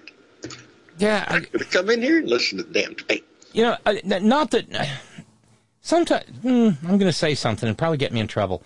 It's going to get you in trouble, Robin. But, you know, in a $1,040... In a $1,040 hole, you know, how much... Yeah, don't ask. But, no... the fact... that deep? Yeah, it's that deep. Oh, man. But the fact of the matter is, it is. But that gun question, the answer to the gun question, you know, what should we do next? No, the answer to the gun question is, listen, the House of Representatives has sent us meaningful gun legislation that we could have worked on, but it has sat in a pool of blood and dust on Mitch McConnell's desk. They added some more blood today, didn't they? Imagine if he said that verbatim. Holy shit. That would be great. They added more blood today. Yes, they do. Yeah. And they will tomorrow. Well, that NRA roulette wheel of death just spins and spins and spins. Every day. Where will it land tomorrow? Raleigh, North Carolina today. Let's see where tomorrow goes. God almighty. Did they get a motive yet for that? No. Did they find? But, you know, he was kind of like Adam Lanza. He, you know, it started in the home. So he wasted somebody in his house and then went walkabout and killed 2 women immediately, and then headed for the hiking trail. Who did he kill in his house? One of his relatives. His brother, I think. The one in Raleigh? Yeah. Yeah, his brother. Jesus. That's the first thing I told my wife. Well, shit, you know where that argument started? Fuck. You know? Yeah, there's no problem with guns. Hell, everybody ought to have 2 or 3. Walk around with them. Hell, carry your AR-15. Slap a little 45 on your hip there, baby. That's what we do down here in Texas. There's somebody to say something to you. John, I'm gonna get me one of them little holster bras. There you go, baby. There you go. And then I'll get me a holster purse, and I'll have a gun in my holster bra, and I'll have a gun in my holster purse, and you know, I'll be so American then. Places you can put a pistol. I'm telling you. Gee, Robin, I wish we could have transposed your brain into the Reverend's head tonight, man. Because you had some really good quips. He was, you know, and I'm not well, I am a little bit. He was not. It didn't seem like he should have been on. He should have been on more of it on his game. He should have been on. He should have been on the attack. He shouldn't have. We needed. We needed an opportunity. Yeah, we needed a preacher on fire in the pulpit. That's what we needed. I didn't see that. I didn't see that. And we're pumping Georgia, baby. Warnock, Stacey Abrams. You know,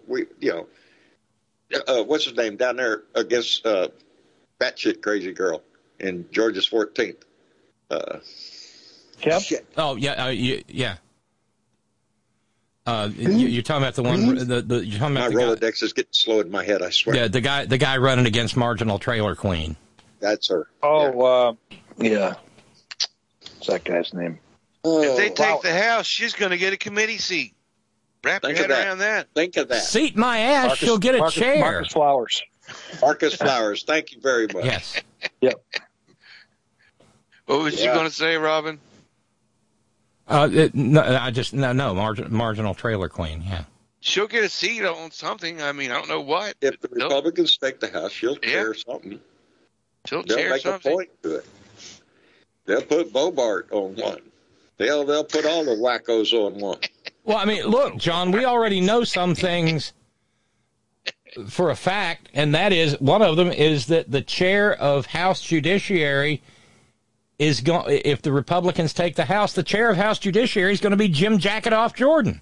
And what is his first responsibility going to be? To impeach Joe Biden. That's right. Then it'll be Hunter Biden. At least Here, more than on 2 Hunter impeachments here. They got to get at Hunter least Biden. 3. Take Donnie off the list. It'll be some fucking game. You know the song, John.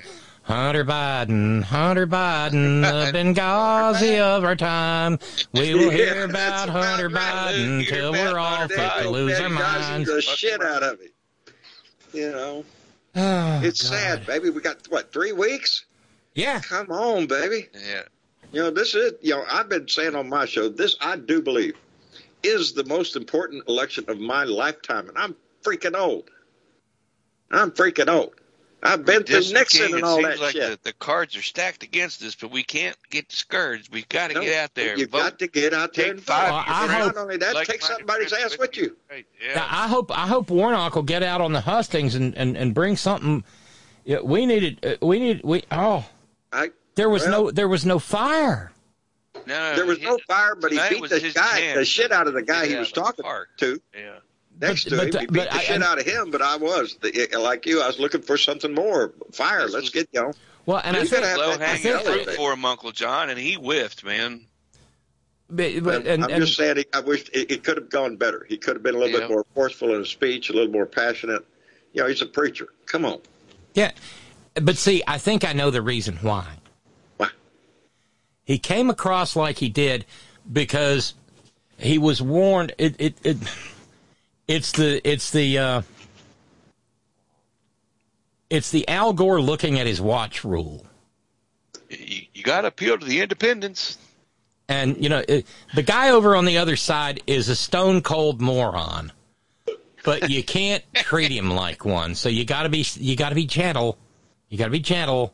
Yeah. Be sweet. Don't beat him up. So don't beat him up. But instead, look, everybody. When Muhammad Ali went rope-a-dope, he didn't do that for the full fight. Eventually, he came out and beat the shit out of somebody. Yeah, there was something behind it. I was just trying to remember the line in tonight's debate, and I turned to my wife, and I'm trying to remember the subject matter, but I remember turning to my wife right after Herschel Walker spoke, and I turned to my wife, and I said, "Did you understand anything of what the fuck he just said?" No. I said, "Me neither." Not a damn word. I'm trying to remember what the subject matter was when that happened. The able-bodied job, was that it, John? Able-bodied job, that's the one that had me going, huh? Able-bodied job. Yeah, his whole take on insurance. Well, get a job. That's what he said. Yeah. Get a job. Minimum wage. Minimum wage? No. Able-bodied job. I'm telling you, yeah. I should have been taking notes. I should have been taking notes, but I did it on notes a whim. my ass. I should have. See what this idiot's going to look like. I know it's going to be a show. John Briddevo, notes my ass. I should have been taking shots. Shots, yeah.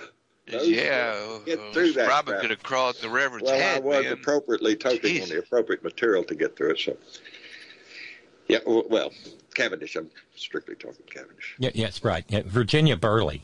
That's what I'm smoking right now. Yes. I wasn't even going to hop on the porch because I didn't know Robin was going to simulcast this thing. I am smoking it. I only did it because Sparky told me the link was available, and I know for a fact that our dear sister Jude in the Great Northwest really appreciated it, and noted that Marcus. I appreciate it, man. Marcus Flowers is running against Marginal Trailer Queen. You know. What would they do without you, Robin? Exhausting. Yeah, it was exhausting. Well, we are down to 10:35. Thank you, Lady B. At least get it down to 3 digits. $10.35 is all you're lacking? Shut up, John. Jesus, baby. I love you, but no. I tried. Let me put that call out there. This is, I don't, if you, on my show, Robin, it's gone down drastically, the amount of donations. People are pretty tight right now. Yeah, their money it's gone down, so it puts you in a bind, especially when that's your income. Everything depends on brakes, how talented you are brakes, today. bearings, and But I understand because dollars don't go as far as they used to go, and secondly, because it's a political year, and it's always a political year now, the politicians have sucked all the oxygen out of the room, and the money went with it. Yeah. But let me remind the Horn viewers where you are tonight. Where are you listening right now? You're listening to this show, baby. You feel it has a value to it. You feel like you can listen to people speak their mind or have an opinion about something, and we'll all get a chuckle over something. And that's what family is, baby. Yeah, but, and the fact is, you can have a voice here. Yes. Let me know the next time. Let me know the next time you get to pick up the phone and call Rachel Maddow. You can't, but you can Robin Kincaid right now. You can get on the crisis line right there, call in, and next thing you know, you're right here. Call BR 549. BR 549. Call now. Operators are standing by. I'll be one of them. We've got the. Or follow the link on Fridays on the website. Yeah. Right there on the website. You can join in the conversation. And I encourage people to do that, not only on Robin's show, but on my show also. We learn more when we talk together. It's when we all have that conversation, baby. Right, when we back and forth off each other, we take a lot away, rather than just keep it pinned up in your own head. No. Well, not just that, but in processing, Steve, we learn things, we figure things out that we otherwise might not have. I mean, I've got a note here from Lady B I just have to share. I'm absolutely busting. Oh, please do. I write this as an American, she says. I was born as an American in a territory that was declared a state in 1876. My parents were American, my siblings are American, and all my nieces and nephews are American. I love America, and I believe in American values. I love my freedom here as a woman, and as a participant in our democratic society, I vote faithfully in every election. That's her. But my faith in American jurisprudence has always been cautious and wary. I know that in America, not all the ethnicities are treated equally. Yeah.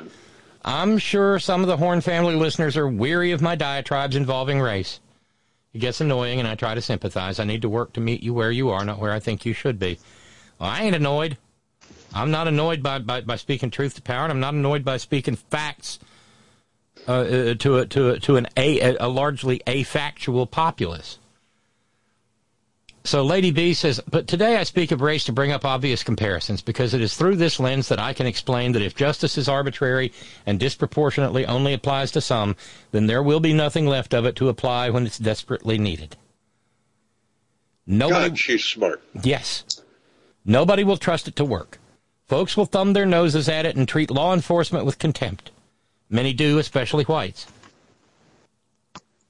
You know who pays your salary? I pay your salary. That's who pays your salary. Did you know who you're talking to? Yeah. Folks will thumb their noses at it and treat law enforcement with contempt. Many do, especially whites, plus they're likely to get away with it. That's why many black and brown people are cynical. The folks in charge don't obey the rules they set up, yet are zealous when it comes to administering it to us. I fear it'll be a similar outcome when it comes to these hearings. And I'll add editorially, that's one of those things from the debate there. Lo and behold, they asked Herschel a question about homicide being the number one cause of death of black teens, and he says the problem is getting rid of cash bail? Little lost. What? Huh? But Lady B says, I fear it will be a similar outcome when it comes to these hearings. Justice in America is not fair, never was, that's obvious. But what may not be obvious to those of you not considered minorities is how fucking arbitrary it is. A group of legislators spent almost 2 years gathering hours of witness testimony, producing thousands of documents, and employing hundreds of legal assistants working night and day to prove to the willfully ignorant that what happened before our very eyes actually happened. And that what we saw unfold in front of our very own eyes actually happened.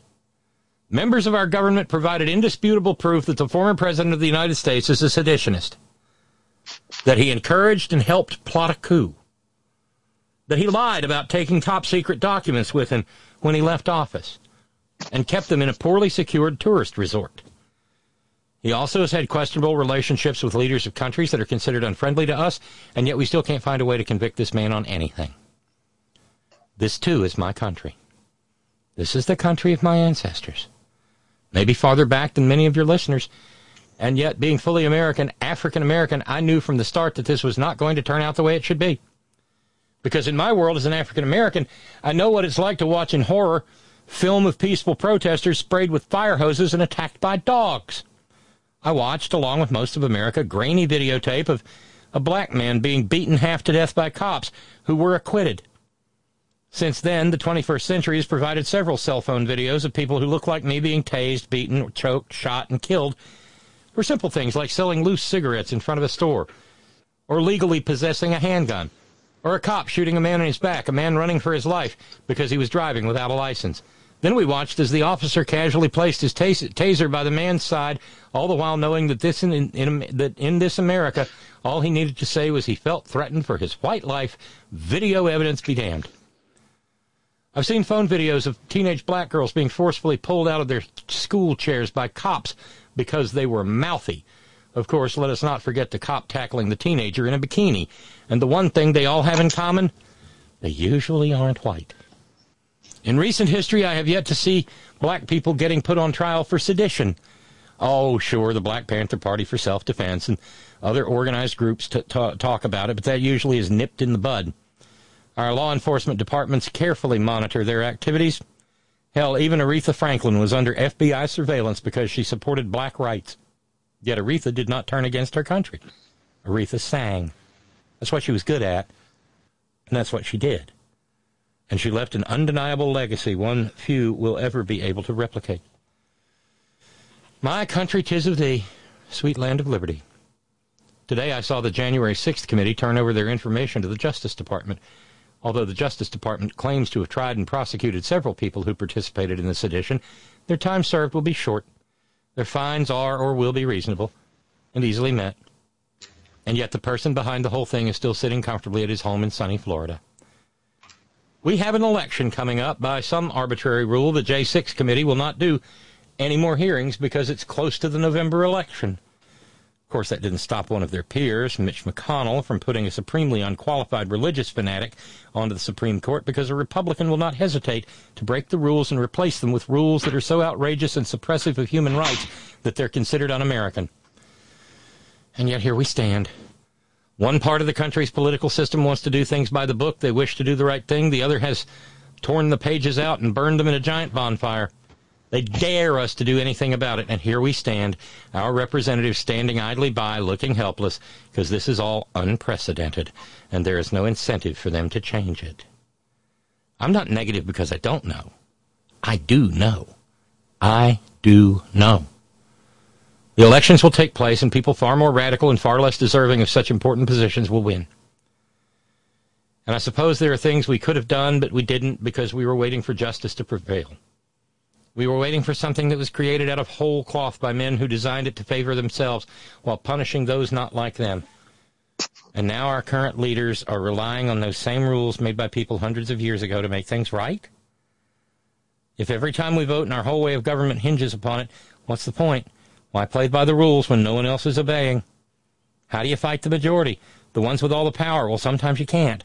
Welcome to the other side of the railroad tracks. Tomorrow's another day. Oh, God. Robin, we'll know this ends when the suicides begin. Because no one with any patriotism, nobody with any dignity and respect for everything this country stands for should want to be remembered for their seditionist activities.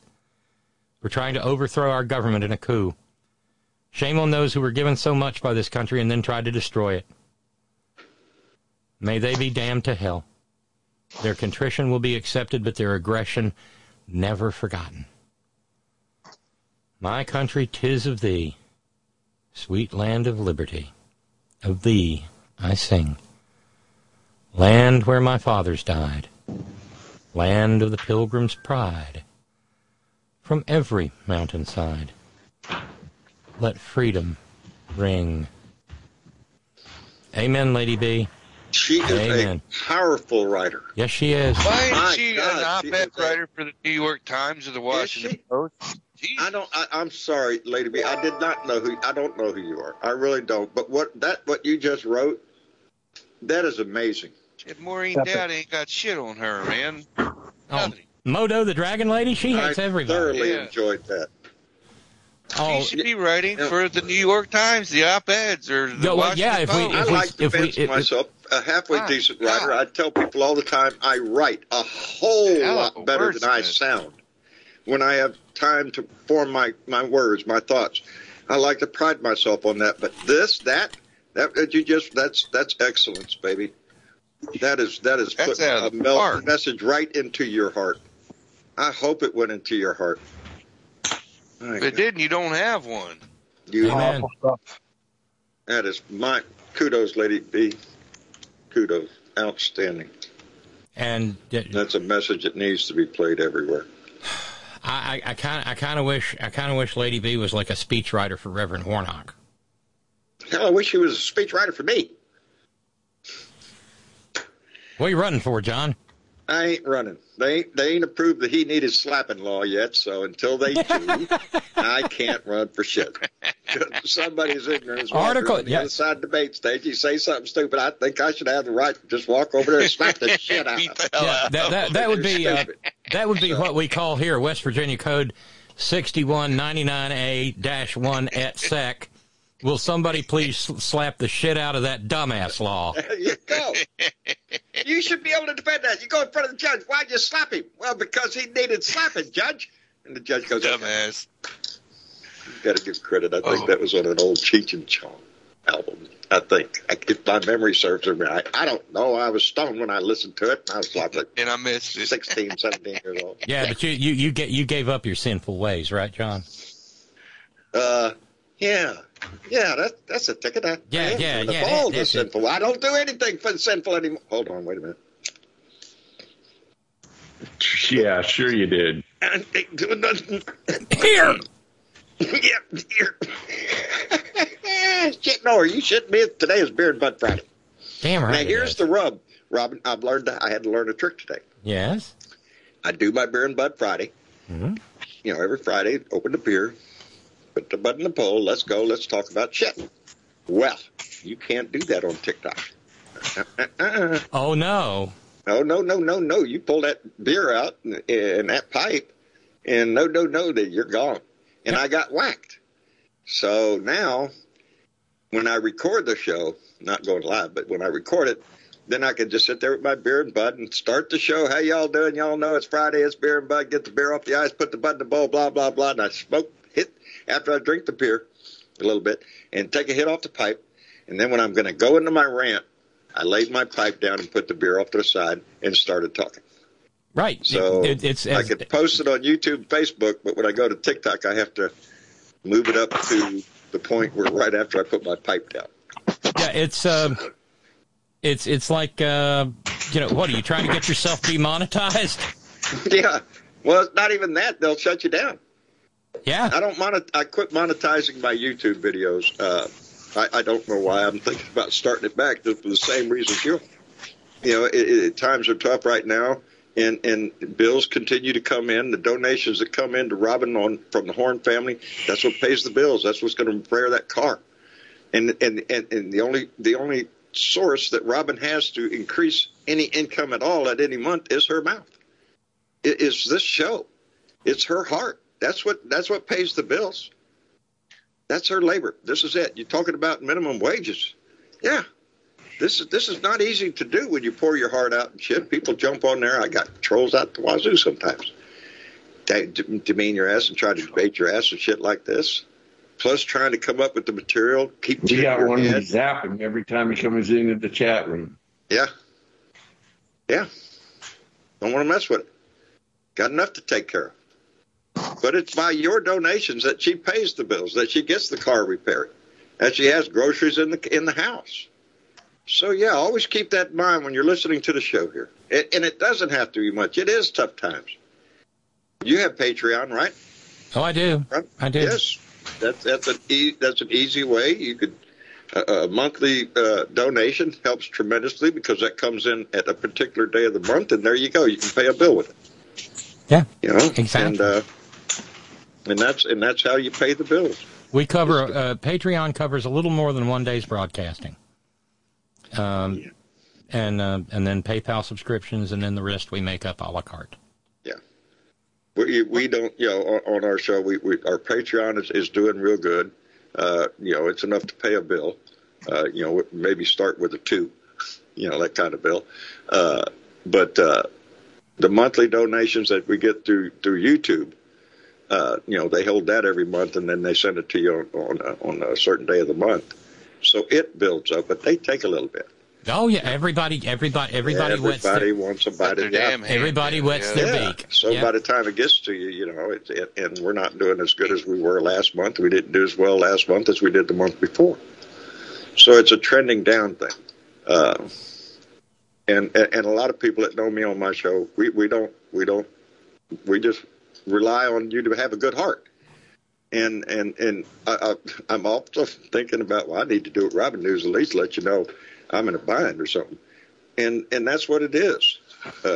When it gets low, when donations go down, you get in a bind.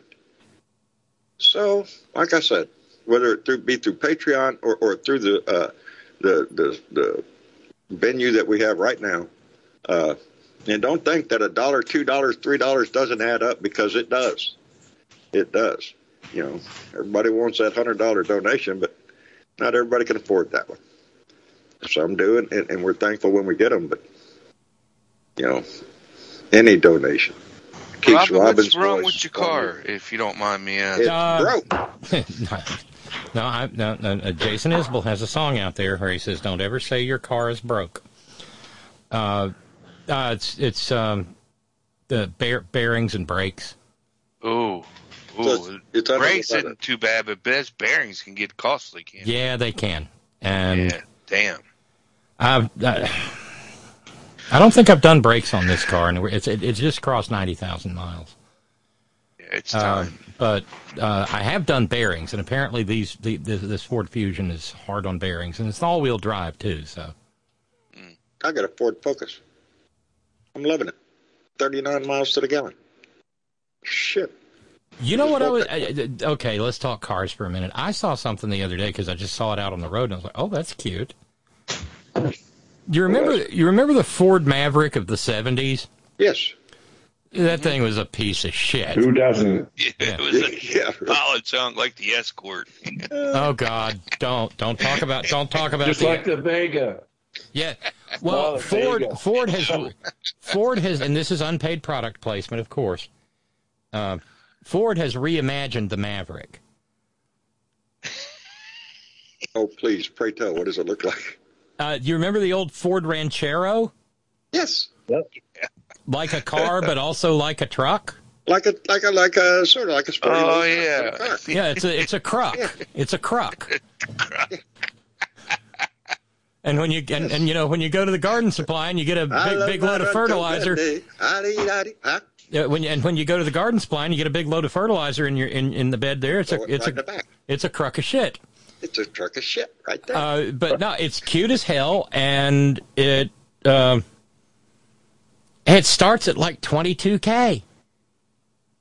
Well, nowadays that's pretty damn reasonable. That's reasonable, yeah. Nowadays, that's reasonable as hell nowadays. I've had the hots for the Hyundai Santa Cruz for the longest time. And it's the same thing. It's a 4-door sedan with a truck bed on it. You know what I did with this little Ford Focus? Because I still have my Chevy Silverado. That's my truck. But I wanted something when I go to town and get cheaper gas. You know where I bought it? Carvana. Did you really? Yes, I went online and did the whole damn thing online. They brought it to my house, dropped it off, gave me the keys, said thank you. Oh, how cool.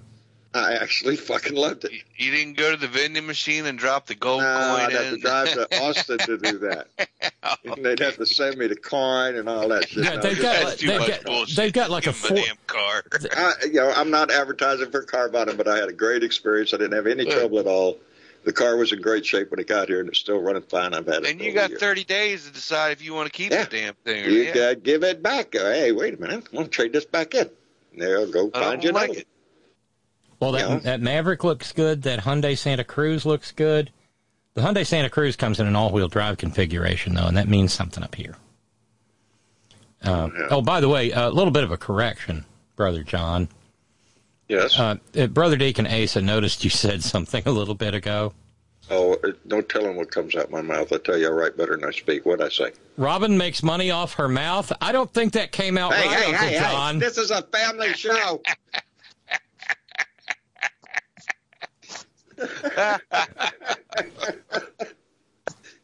Well, whatever works. And off goes the train into the gutter. Yep. Right into the gutter. Let's go. Boy, he's good. Oh, Asa don't I didn't catch it when it came out of my mouth. Asa don't miss nothing. He's a sharp dude, man. Oh, shit. What did I say? How many people are you expecting for this Bridge Fest, Robin? It's the largest single-day festival in West Virginia, and there will be over 100,000 people in Fayetteville tomorrow. I would love to be there. You know, our Gold Rush, and it's not a competition, but we're expecting over 200,000 people this weekend for the Gold Rush Festival. Oh, yeah, because gold was discovered up in, Yeah. Dahlonega, There's gold Helen. in their hills. Yeah, that phrase comes from, we had the first Gold Rush before they had it out in California. Yep. Well, there's a big festival. Oh, really? But will anyone be jumping off bridges there, Steve? No, absolutely not. Robin, I ain't going. I'll leave that shit. I'll leave that to the tourists, man. I don't want any parts of it, man. Well, I'm meeting a friend. I'm meeting a friend tomorrow, and we're just going to jump. Robin's going to jump. Robin is not going to jump. Robin's going to jump. That's what I heard. Why would I jump off a perfectly good bridge? You heard it here first. Robin Kincaid is going to jump the bridge tomorrow. And she's going to wear a camera on her head. On her head, on her helmet. Yeah, absolutely. No. That's right. That's right. We're all seriously, if you check out ESPN tomorrow, maybe there'll probably be some footage. It's an amazing thing, you know. You jump with the. And it's 876 feet, and you better get that chute out in a double quick hurry.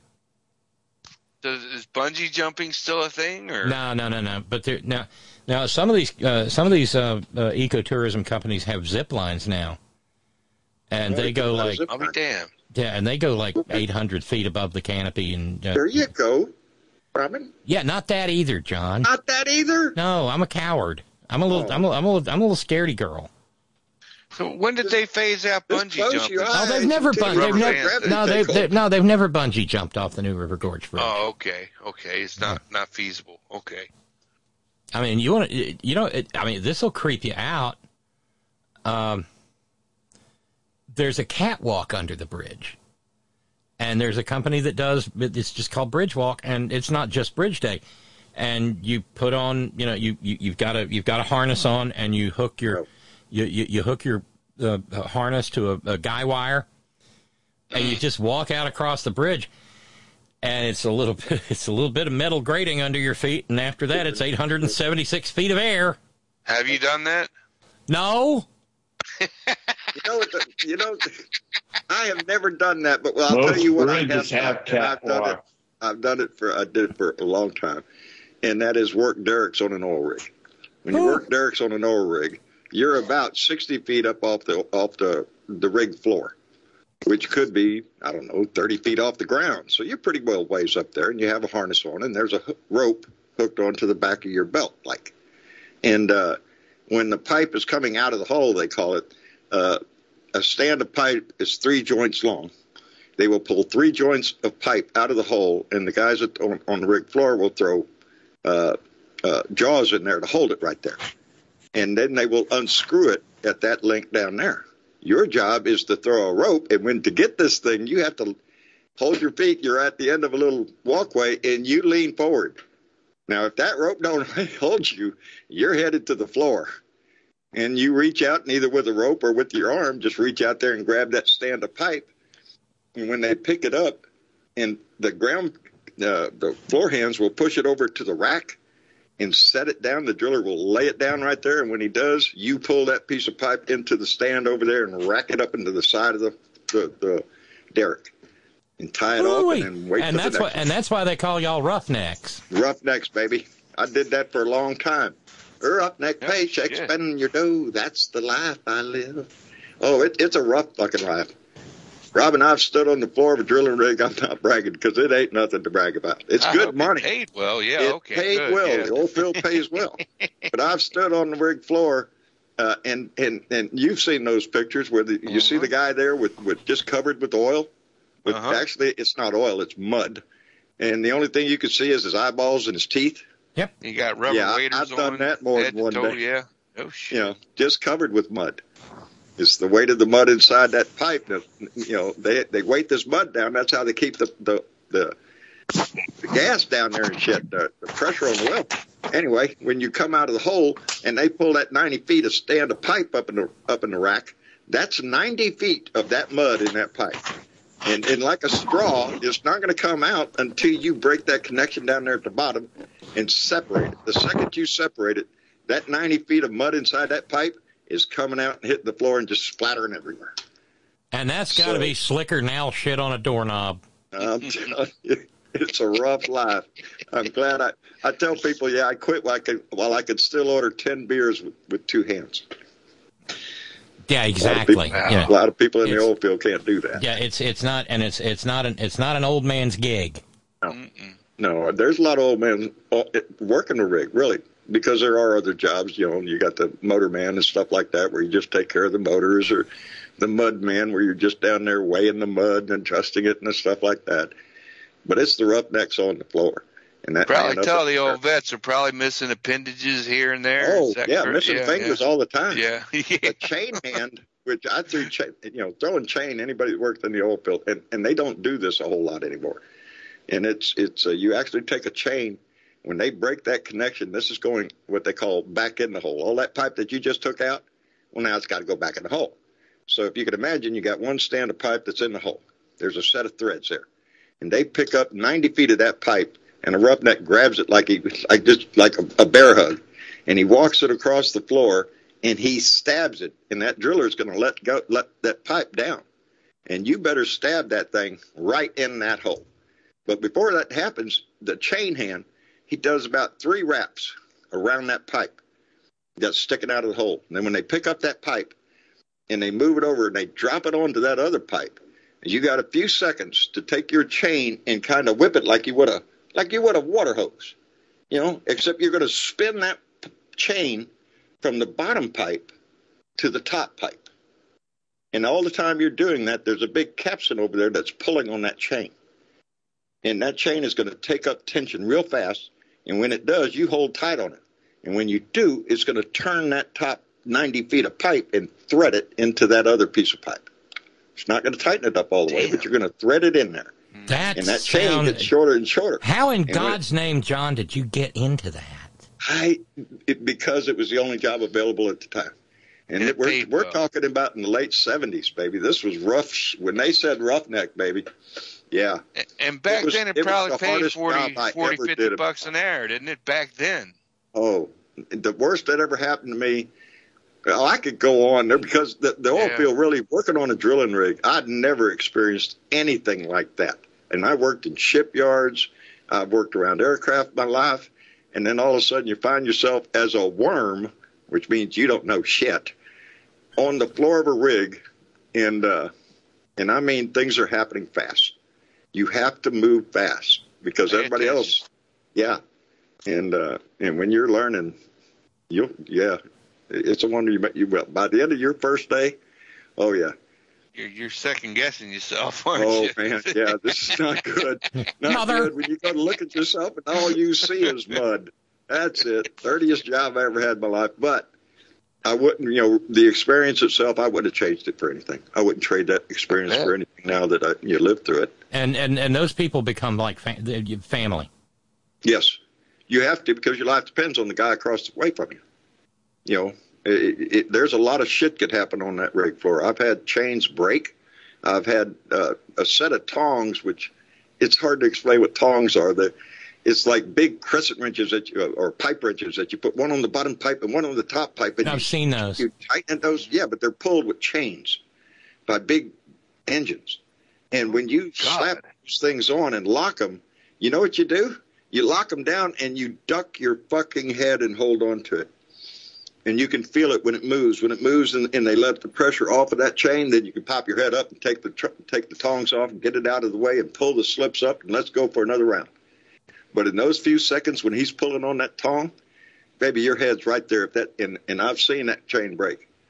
I've seen a guy's head taken off 1/4 of his head, Robin, like a fucking razor blade. He was dead before he hit the ground. Oh my God, John, you could write a book, man. John, so all this that you were doing, was this on dry land or are you working offshore? Oh, I don't go offshore. I don't like water. This was all on land. Says the old sailor. Right, got it, naturally. Harkins Rig 7 was the one I broke out of Freer, Texas. And, you know, my wife was born and raised in that town, and it is an oil-filled town. It's a very small little town, and the only thing there is cattle and oil. That's it. And I married her. You didn't have any cows. I married that girl and went to Freer, and what the fuck job is there? Well, you can get her up now. You know how I got my job? Some guy got killed on Rig 7.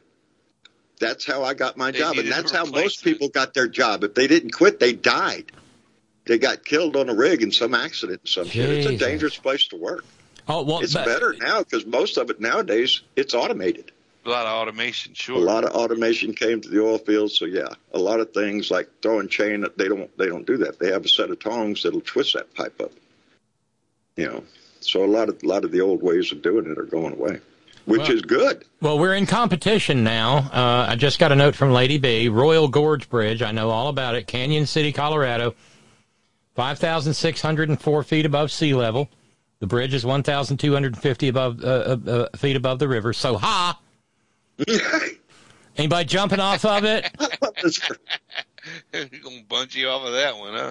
How long has Lady B been with you, Robin? We've been talking for years, and the phone and about 5 years at least. Yeah, and when she makes her rare occasional phone calls, those are for the ages, John. Well, I'd love to be around. In fact, that was pure wisdom what she wrote tonight. In fact, Jude just wrote in from the Great Northwest saying, Lady B continues to pierce the reality that shrouds in its presentation before us.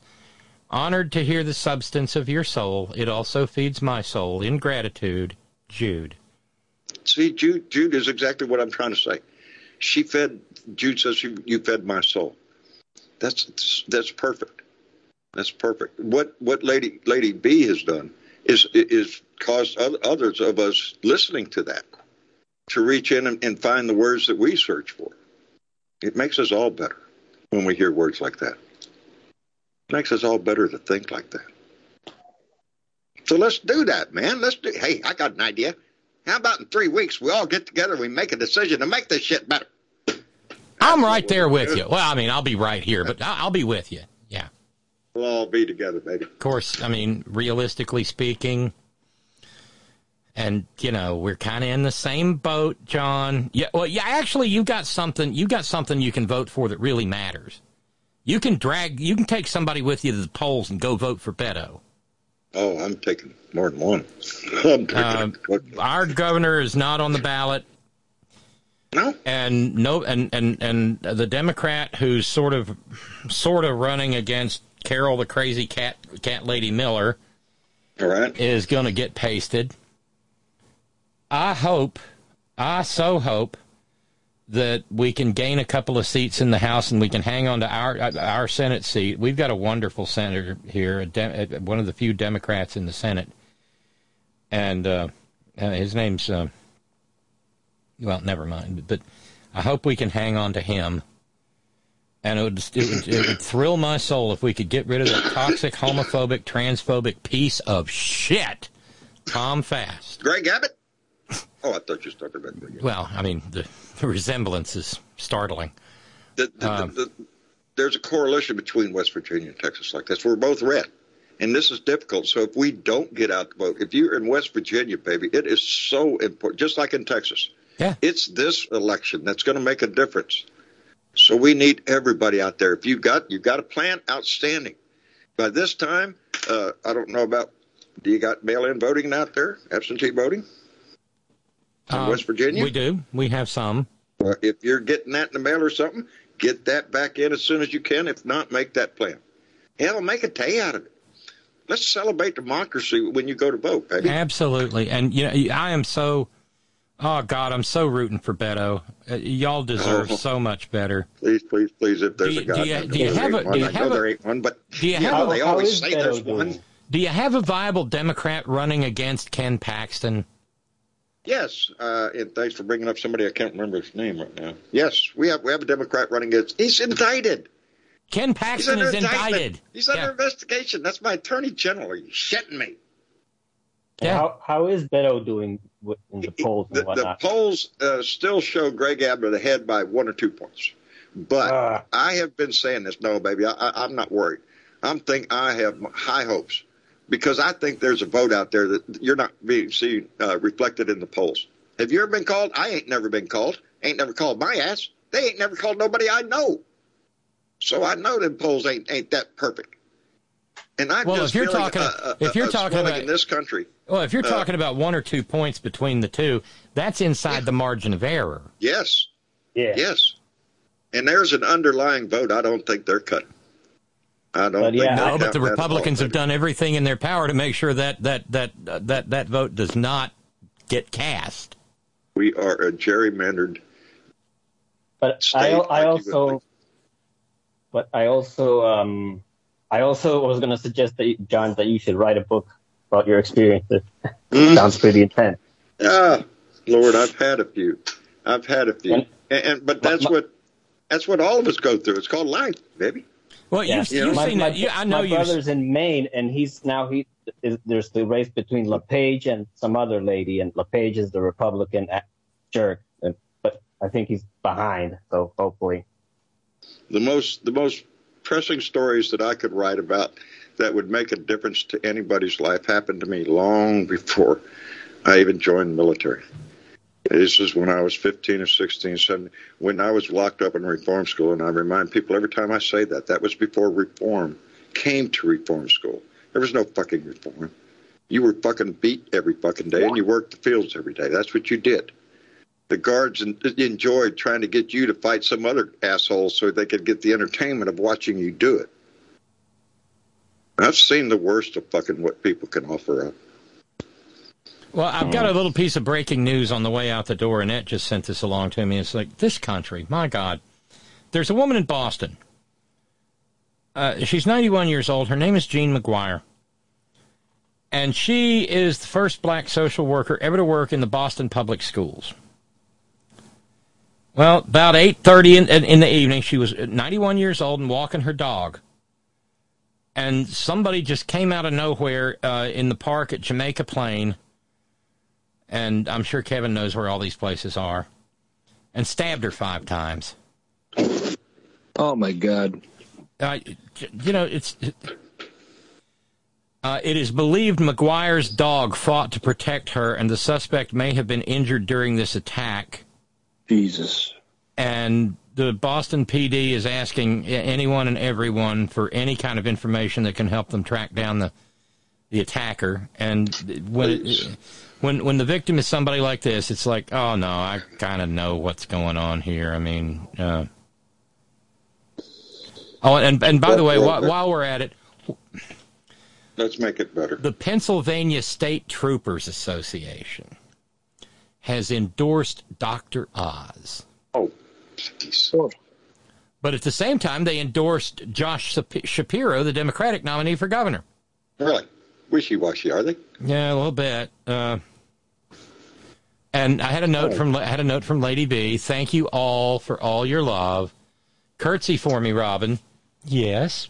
You too deserve all the flowers. Thank you, Lady B. Oh God, you're just a wonder. I've listened to some of her words before when you've read them on here, and she comes in and makes comments, and You know me, I haven't been around long enough, I guess, to fully. That tonight, that just really struck at my heart, baby. That the injustices through history, you know, most of us can only imagine.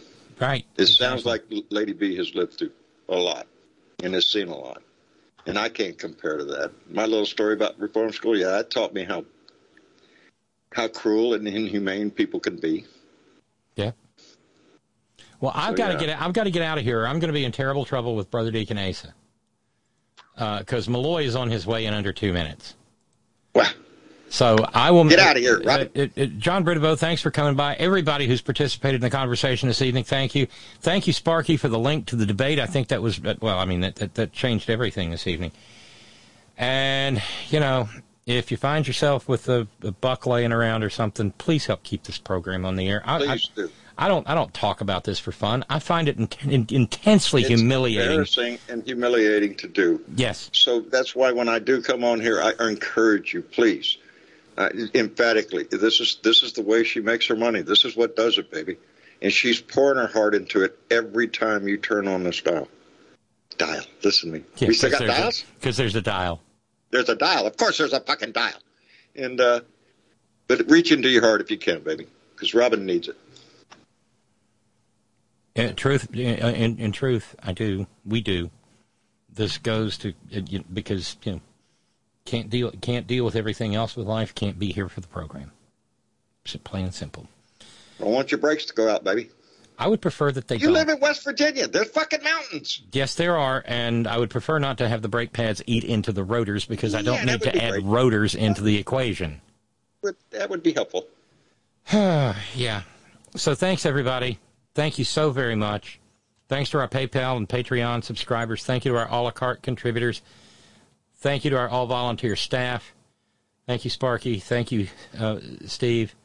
Thanks to our news ninjas. Thanks to each and every one of you who share your precious finite time engaging in this program in whatever manner you so choose. Thank you, Brother Deacon Asa. Like I said, Malloy's on the way like in a minute. And thank you, John Fox in Australia. Thank you, Ben Birch. Thanks to Cold River Mountain Watch. Everybody stay safe. Get your booster. There's a creepily fast-spreading variant out there now. It's like BQBR549. I don't know. Get your booster. And always, always, always, Gina, it's all for you. Have a great weekend, everybody. Later.